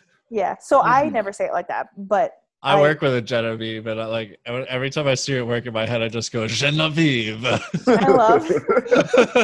It's a cool name. It's a cool to say name. Yeah. What's I your like to middle say- name? My middle name is Lee Foley. Ooh, Lee Foley. Benjamin Lee Foley. Are you Benjamin? Yes, I am Benjamin. My middle Lee name was Foley does- this close to being Mutombo, and I think my mom dropped the ball on that one till this day. I was gonna be Benjamin Mutombo. Bullshit. Like that would have been so gangster, but That is cool. my mom How many fucked up. syllables are in your name? Now? Benjamin Lee Foley Bosunga. 9. That's a lot, Nice. dude. 9 syllables. Yeah. Who do I have the most in my family? Dorothy Tabitha Bosunga. Yep. How many do you have, Izzy? 9. Damn, I only have 7. I feel like that's good though. That's a long Oh yeah, name. Jesse's just one. Jesse Michael Berlin game. Right? Is that 7? It might be Yep. 6, unless I said maybe it's. I No, don't know. how to count. Jesse Michael Burlingame. Yeah. Oh, Jesse's 2. That's why. Jess. Yeah, that just C. That's the second part. The C. Write in if you have more than 10. Write in. is your name is Izzy short for Isabel? Yep. Or is it just is? Oh, okay. hmm Isabel Genevieve. I like it. Thank you. Thank you. No. I feel like I'm such an Izzy. I feel like Isabel works, but it's so formal. Have you always gone by Izzy? Like, have you been Izzy your whole life? Since 3rd grade, people always called me Isabel, and then my 3rd grade teacher started calling me Izzy, and then after that, everybody calls me. But my parents have always called me Isa. Isa. Mhm. You have any siblings? Any brothers Yeah. or sisters? Okay. I have a younger brother, Daniel. Daniel, does he call you? Does he have any nicknames for you? He calls me Isa, and I call him Danny. We all call him Danny. That's cute as shit. Little Yeah. Danny. Little He's adorable. He's coming back from California. for a Oh, little bit. is he bringing that? He's bringing that virus back with him. I You guys know, gonna let him back honestly. in? My dad is so worried. My dad was watching the news, and he was like, California is not doing well. And he was kind of like looking at me. I think he wanted maybe me to fill in the gaps or finish his sentence, but You're like, yeah, he can't come home. Yeah, no, Cali's fucked. yeah, like Oh. tell him not to come. But You have to lock down for like 2 weeks, quarantine. I know. I think my dad was like, he'll have to wear a mask in the house. To be like, R.I.P. to your brother's freedom, dog. I know. He's gonna be in the house with a mask on. I know. I think your brother should riot. He should just play Future when he comes back on. Mask off. Mask off. Ben, is your brother back in the country yet? Yeah. Oh, So recently, yeah, he just made it back update. He's been back, I think it was like last week. He came back. He was stuck in Africa for 3 months. that's right. On a boat, right? No, he came back on. He was Oh. just on land. It's so Oh. funny, right? Because he was like telling me what was happening down there. Did he take a boat?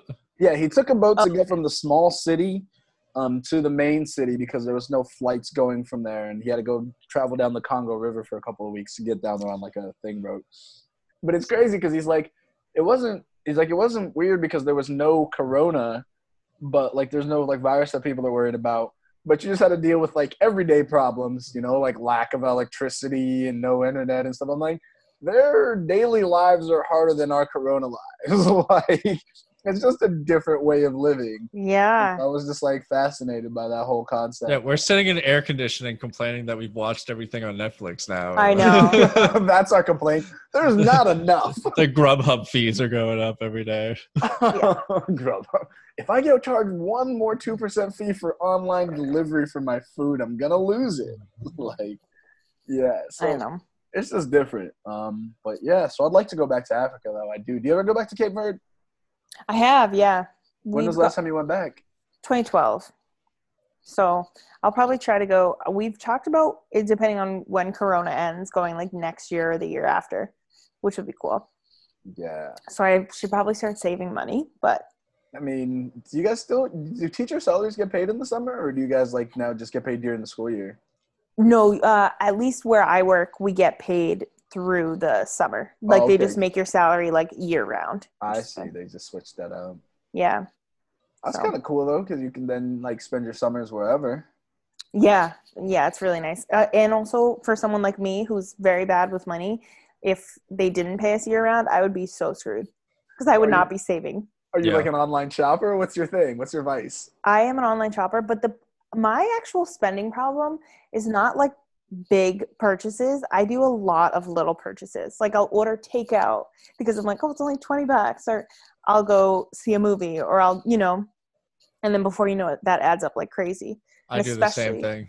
Yeah, it's too easy. And then before you know it, you're like, how did I spend this much money? And it's like, well, I guess like when you think about it. Oh no, I think that's like I had to like I had to like stop myself from doing that. Like not even like knowingly, I just like put away my savings before the money ever makes it to my account. That's so I know whatever's in my account. I'm like, let's go ham. We're making it rain up in the club. But I had to do it first because if not, then that way I don't even think about it. Like the money's already gone and I'm not even worried about it. So then I'm not worried about saving. So because otherwise I'd just be throwing money like we're at the club. Mm-hmm. No, that's my parents I have so much credit card debt, which is like part of why I moved home, because there's no sense in paying all that rent to stay in the house. And my parents were like, you can live at home and not pay rent if you pay off your credit cards. But like if they see me getting irresponsible with money, I'm probably going to have to start paying rent. So I'm going to try to be. You can't have any new outfits on. I know. Well, and like the good thing is I don't need any. I have nowhere to go. I know. Yeah, I didn't buy any clothes like March, April, and May, and then like the last like month I've been like buying random T-shirts I find online. But it's too easy. I just ordered a pair of sunglasses today, but I've been wanting them. So so I've been looking at them for like a year, and I just like, no, I don't want them, because they have them in different colors, and they like rotate the colors out. Yeah. And then where'd you get them from? Elastiva. I heard of they make it's like an Italian, my heritage, sunglasses brand. Yeah. And they are they expensive? Kinda. They're like probably comparable to maybe Ray-Ban pricing. Okay. So yes, but like they're not like yeah. Like I've seen sunglasses that I'm like, those are cute, and then you're like, $800 for sunglasses? That makes no sense. I have one pair of Ray-Bans that an ex bought me in 2011, and then I lost them in 2017 and just bought the exact same pair on eBay. Oh, yeah. My worst sunglass thing was when I was cheering in college, and I got this pair of sunglasses I really liked. And we were in Daytona for nationals, and we went to watch a team, and I stupidly put the sunglasses in like the cup holder of the backpack. So they were stolen, obviously. So then I just went to the mall in Florida and bought the same ones again.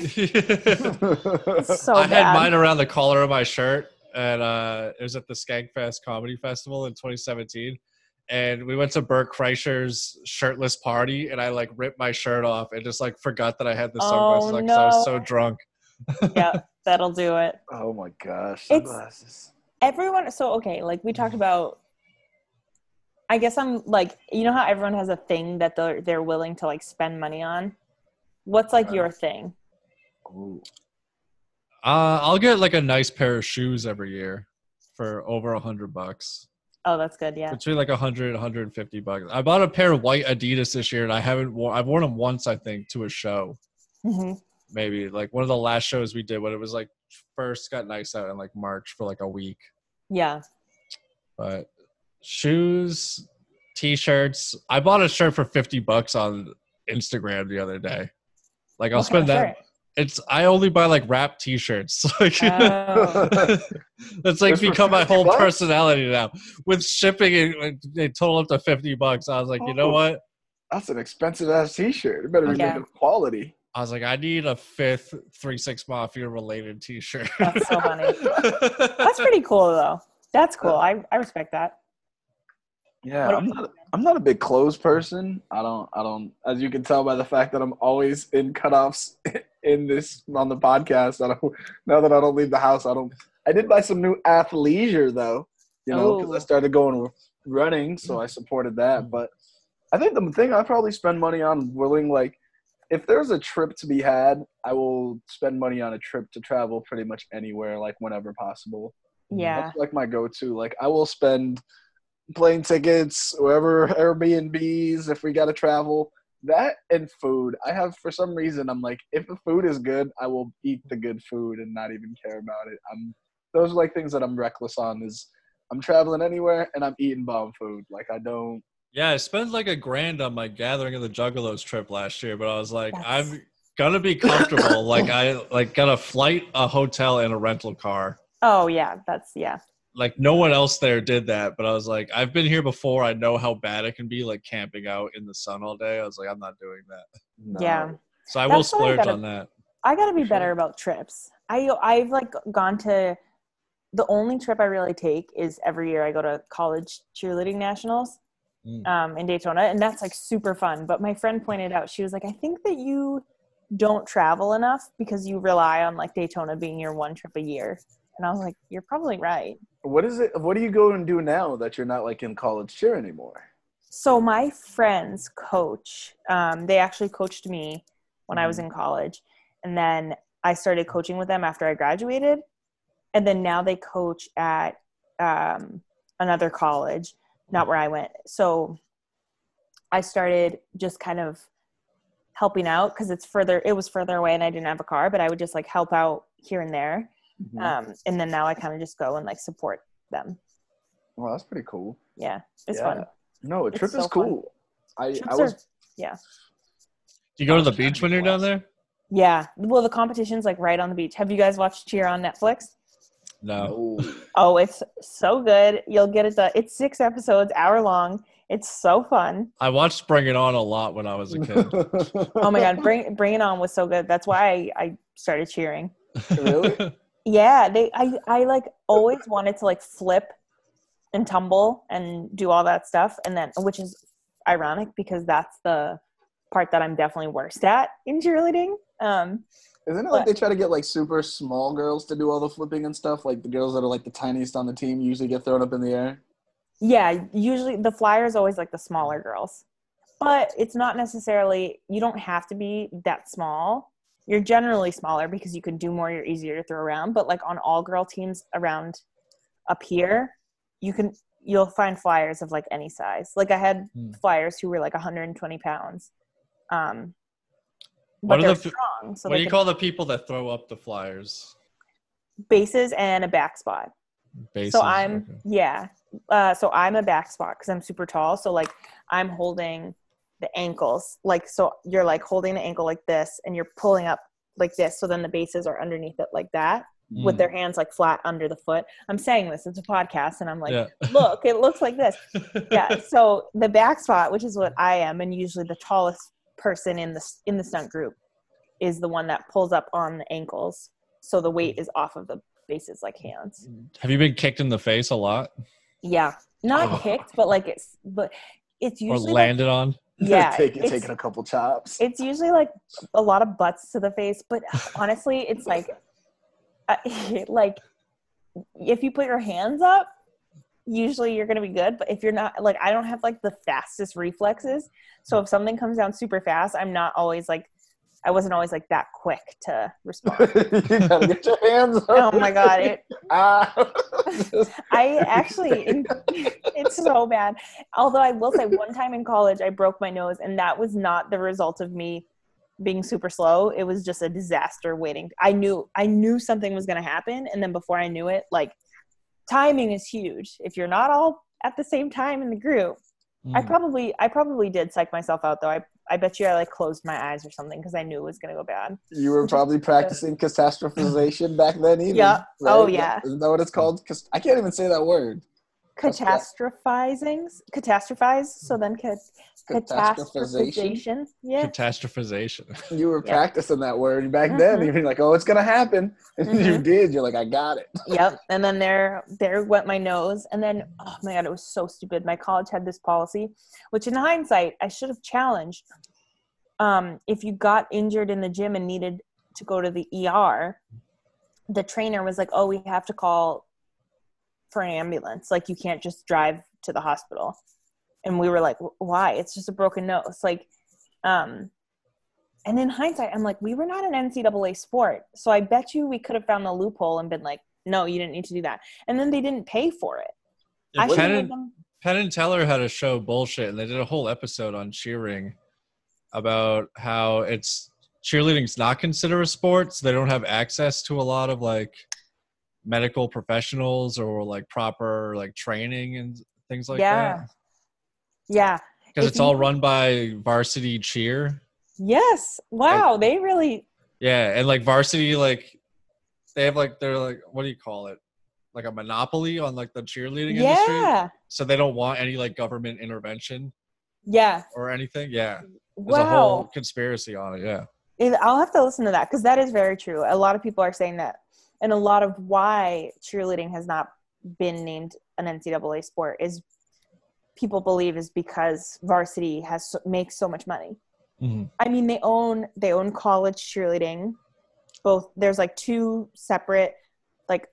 Yeah, varsity has all these like subsidiaries, right? Yes. There's all these like different names, but it's all under the umbrella of varsity cheer. Yeah. So you have college, you have NCA, which is National Cheerleaders Association, and NDA, which is dance. And then you have UCA, Universal Cheerleaders Association, and UDA.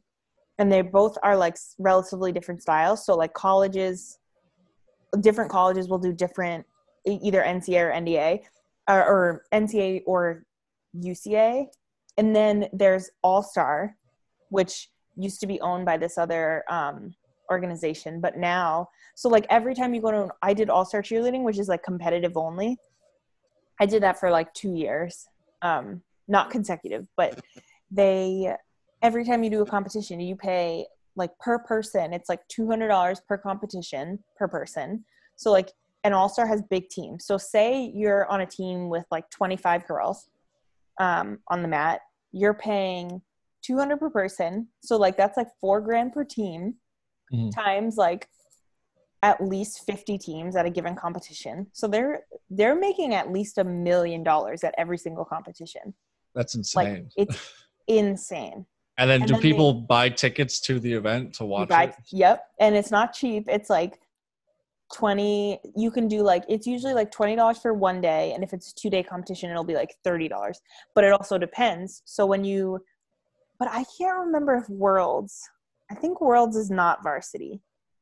That's a big one. But okay. So if you do Worlds is at Disney, but we don't even have to talk about that. If you do UCA All-Star Nationals, that's in Disney World. So you have to buy a park hopper pass to do the competition. So you have to pay for a pass for Disney and pay for the competition fee.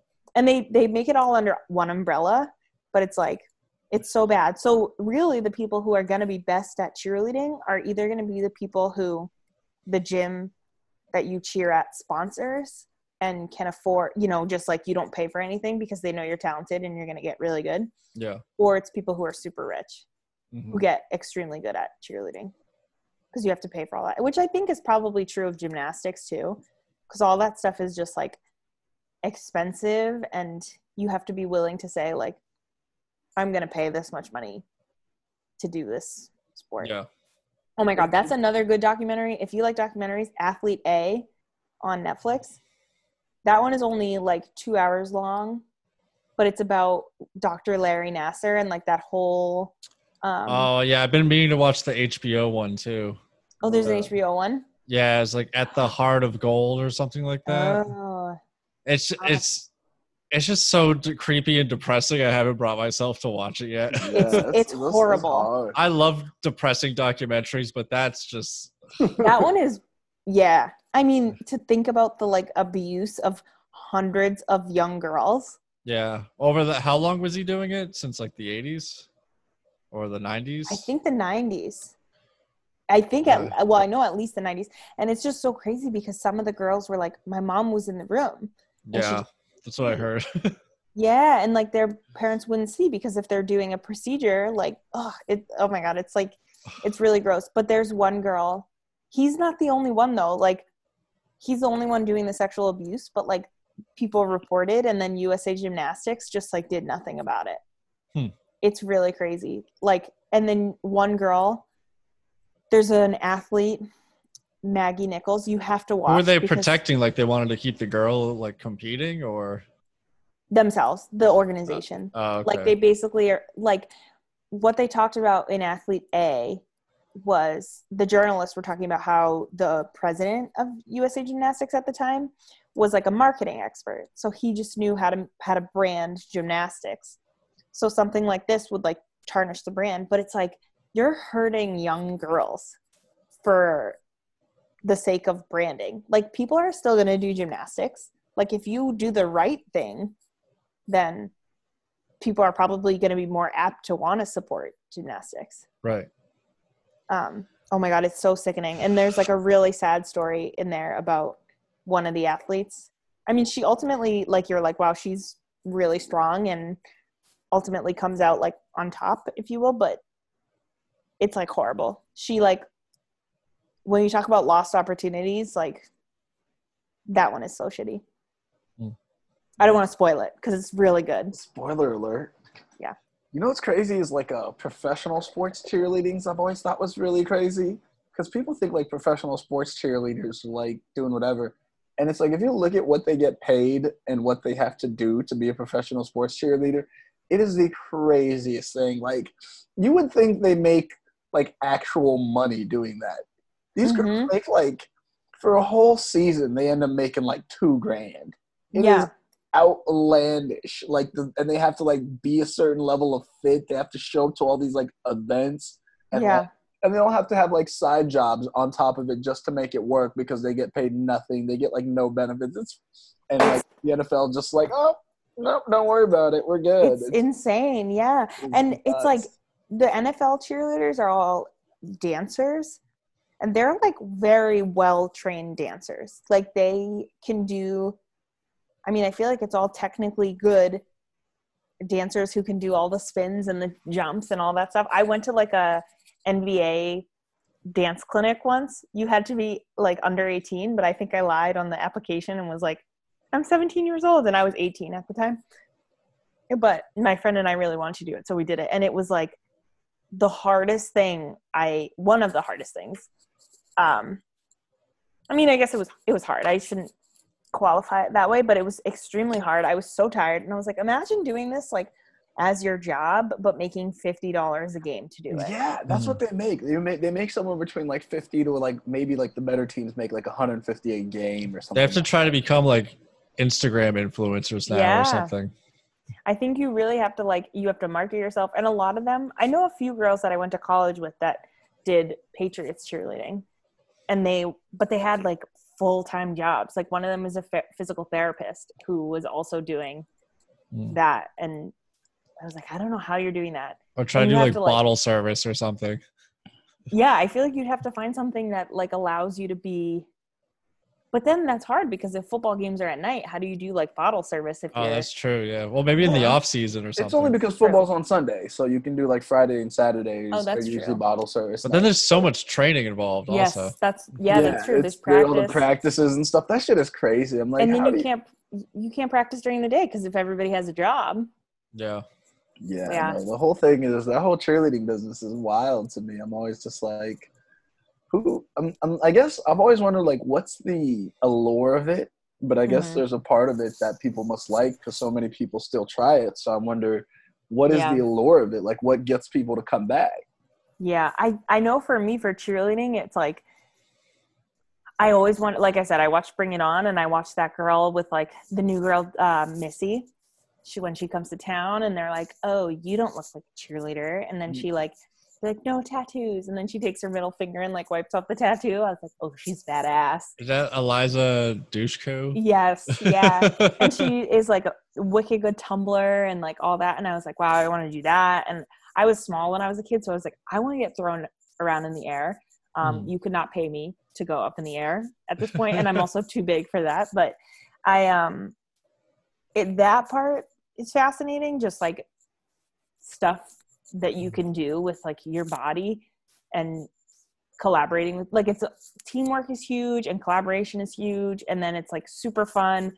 You're performing, like, I don't know, there's a lot of adrenaline. Like, I don't think I'll ever do anything that gets me as like excited and feels as good performance wise as cheerleading.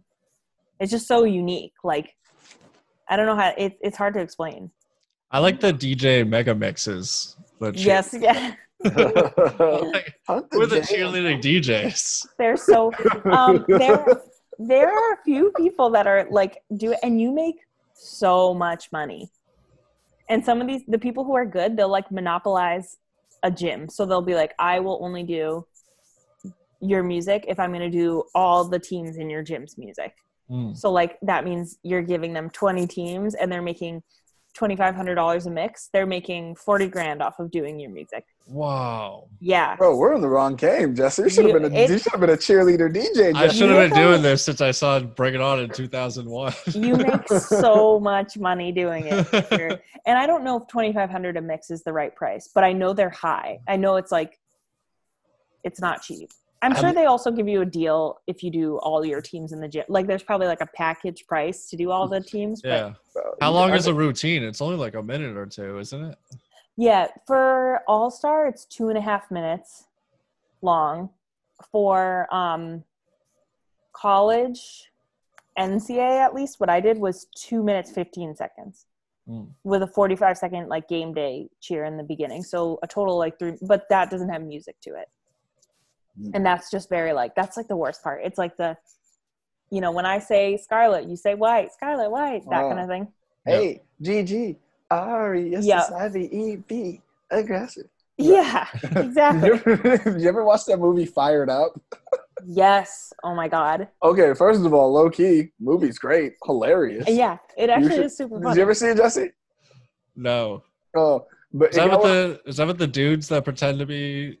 Yeah, they go to the cheerleader camp. They don't pretend to be girls. They just pretend to be on the team so they can go talk to these girls or whatever. They're like football players. Oh yeah. Could you make this movie now? I know. I'm actually. It's funny. I haven't seen it in a while. I wonder how it's aged.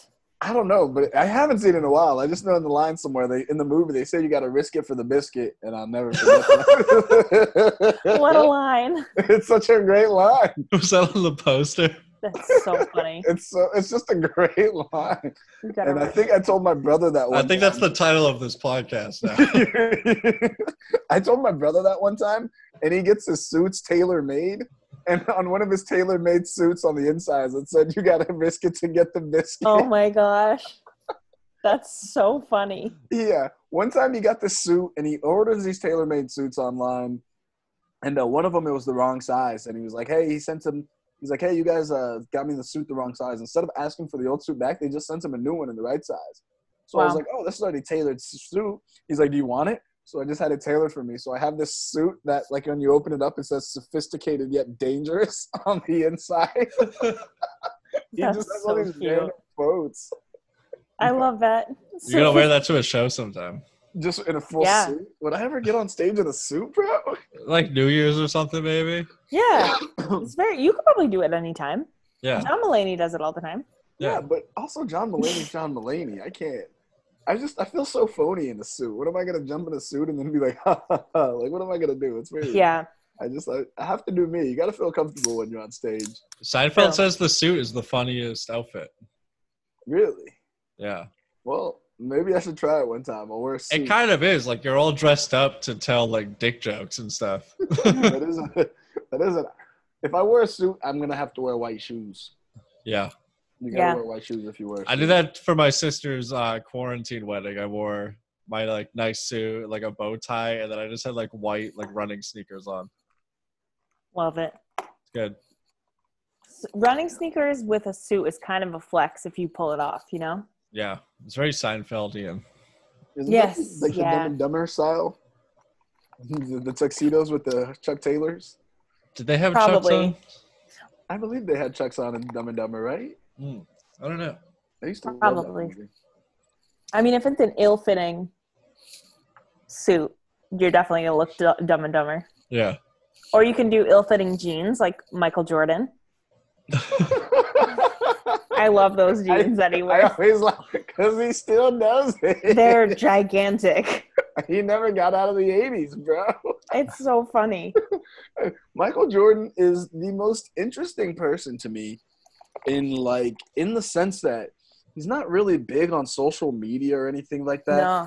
But my favorite thing about Michael Jordan is just hearing the stories that other people tell about times of Michael Jordan. There's not a lot of people that like do the stuff that Michael Jordan did before the game and then back it up on the court like he did. Like some of the stuff, like I was just watching this video of Michael Jordan stories.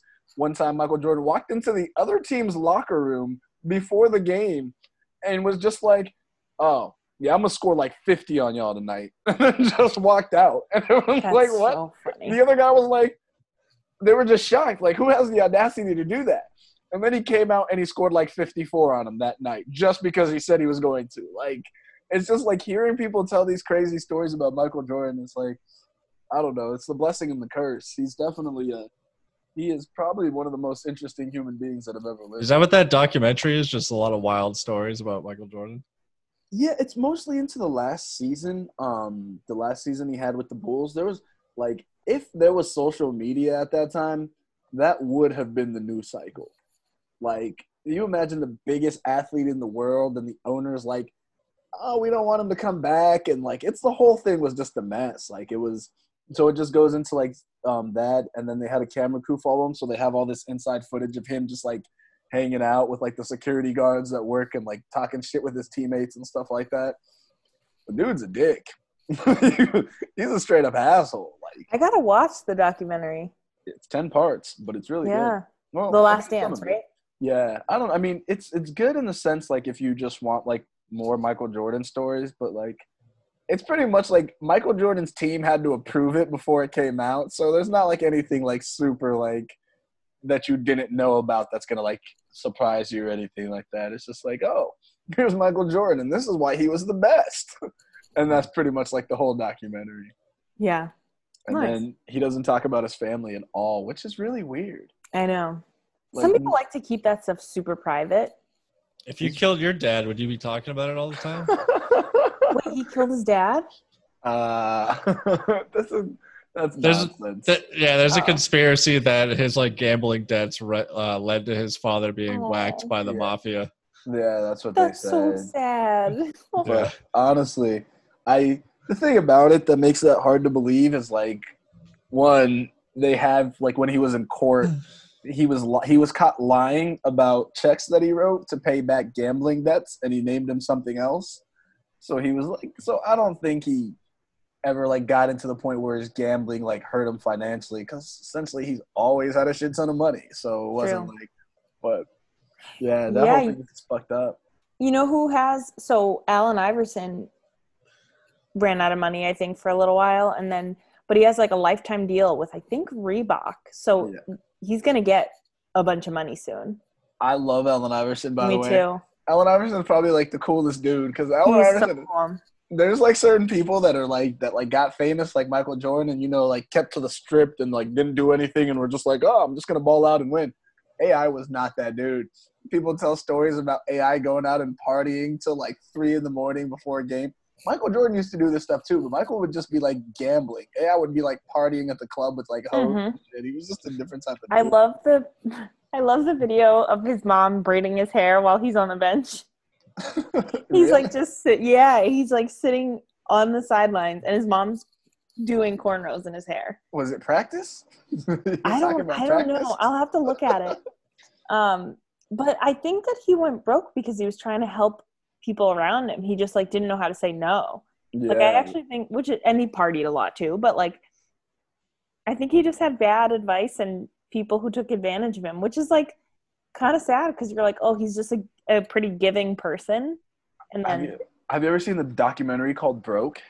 No. So they did this document. Have you seen it, Jesse? Yeah. Yeah, it's just about like athletes and like how they went broke and like crazy stuff that they spent money on. The funniest part is one guy, he used to play Andre Rison. He played wide receiver for the Chiefs. And he's like, I was dating one girl and I came back from a game and my house was on fire. Oh my God. And he's talking about Lisa Left Eye. She burnt his house down. Yeah. Hey, you know what? Lisa Left Eye was Cape Verdean. Yeah. I did not know that. Yep. We make some, I guess, crazy girlfriends, I guess. Good to know. She like lit his shoes on fire in the bathtub? That's so funny. She did something and the house caught on fire. And he's just like, it's just so interesting, like hearing the story from the other side, though. He's just like, but yeah. Oh my God. A lot of athletes go broke trying to pay for other people's things. Yeah, it's too bad. I know. Yeah, Lisa Left Eye Lopes. Everyone says Lopez, but it's Lopes. If you think about it. Is that the Cape Verdean pronunciation? Mm-hmm. Lopes, yeah. There's probably a better pronunciation that I'm doing, but I can't think of it. Lopez. Cape Verdeans have very similar last names to Brazilians. You need the double syllables all throughout the name, though, like Lisa Left Eye Lopez. Yeah, I love that. It works. Lisa Left Eye. I know, that's good. Yeah, her father, I just Googled it. Her father is of African American and Cape Verdean descent. So she's like a little bit Cape Verdean. But that makes sense because her last name. Good shit. So, yeah. Is it about that time? I think so. Yeah, it looks right. Yeah, we did it. We made it. We did it. I know. 2 hours. Yes. Izzy, thank you so much for joining us. Thank you for having me. Do you want to promote your TikTok? Yeah, my TikTok else? is fine. My Instagram is just at DeRosa. That one's fine. That has all my content. Izzy DeRosa. Hell yeah. There's dance videos on there. There's anti-New England social justice posts. There's all types of content on that Instagram. There's I love New England. I love New England. I am a critic. I like to receive feedback, and then I like to share the feedback I receive. You gotta hold us New Englanders accountable. Yeah, I'm gonna hold myself accountable as best as I can, and then let others hold me accountable. As a New Englander, I will listen, I will learn, and I will do better. Yeah, we'll make fun of the South less. We'll just, you know what we'll have to do? We'll make fun of the South, but we'll just have to make sure we make fun of New England more. Yeah. I hope you end every podcast with that, Jesse. I will listen, I will learn, and I will do better. I love that. I'm Jesse Burlingame. That's good. You stay classy, my friend. Right. I'll have the star shoot across the screen. Beautiful. Take a look. It's in the book, Lonely Man's Podcast. Oh, I love the name of this, by the way. Oh, thank you very much. Yeah. Very good name. All right. All right. Bye, guys.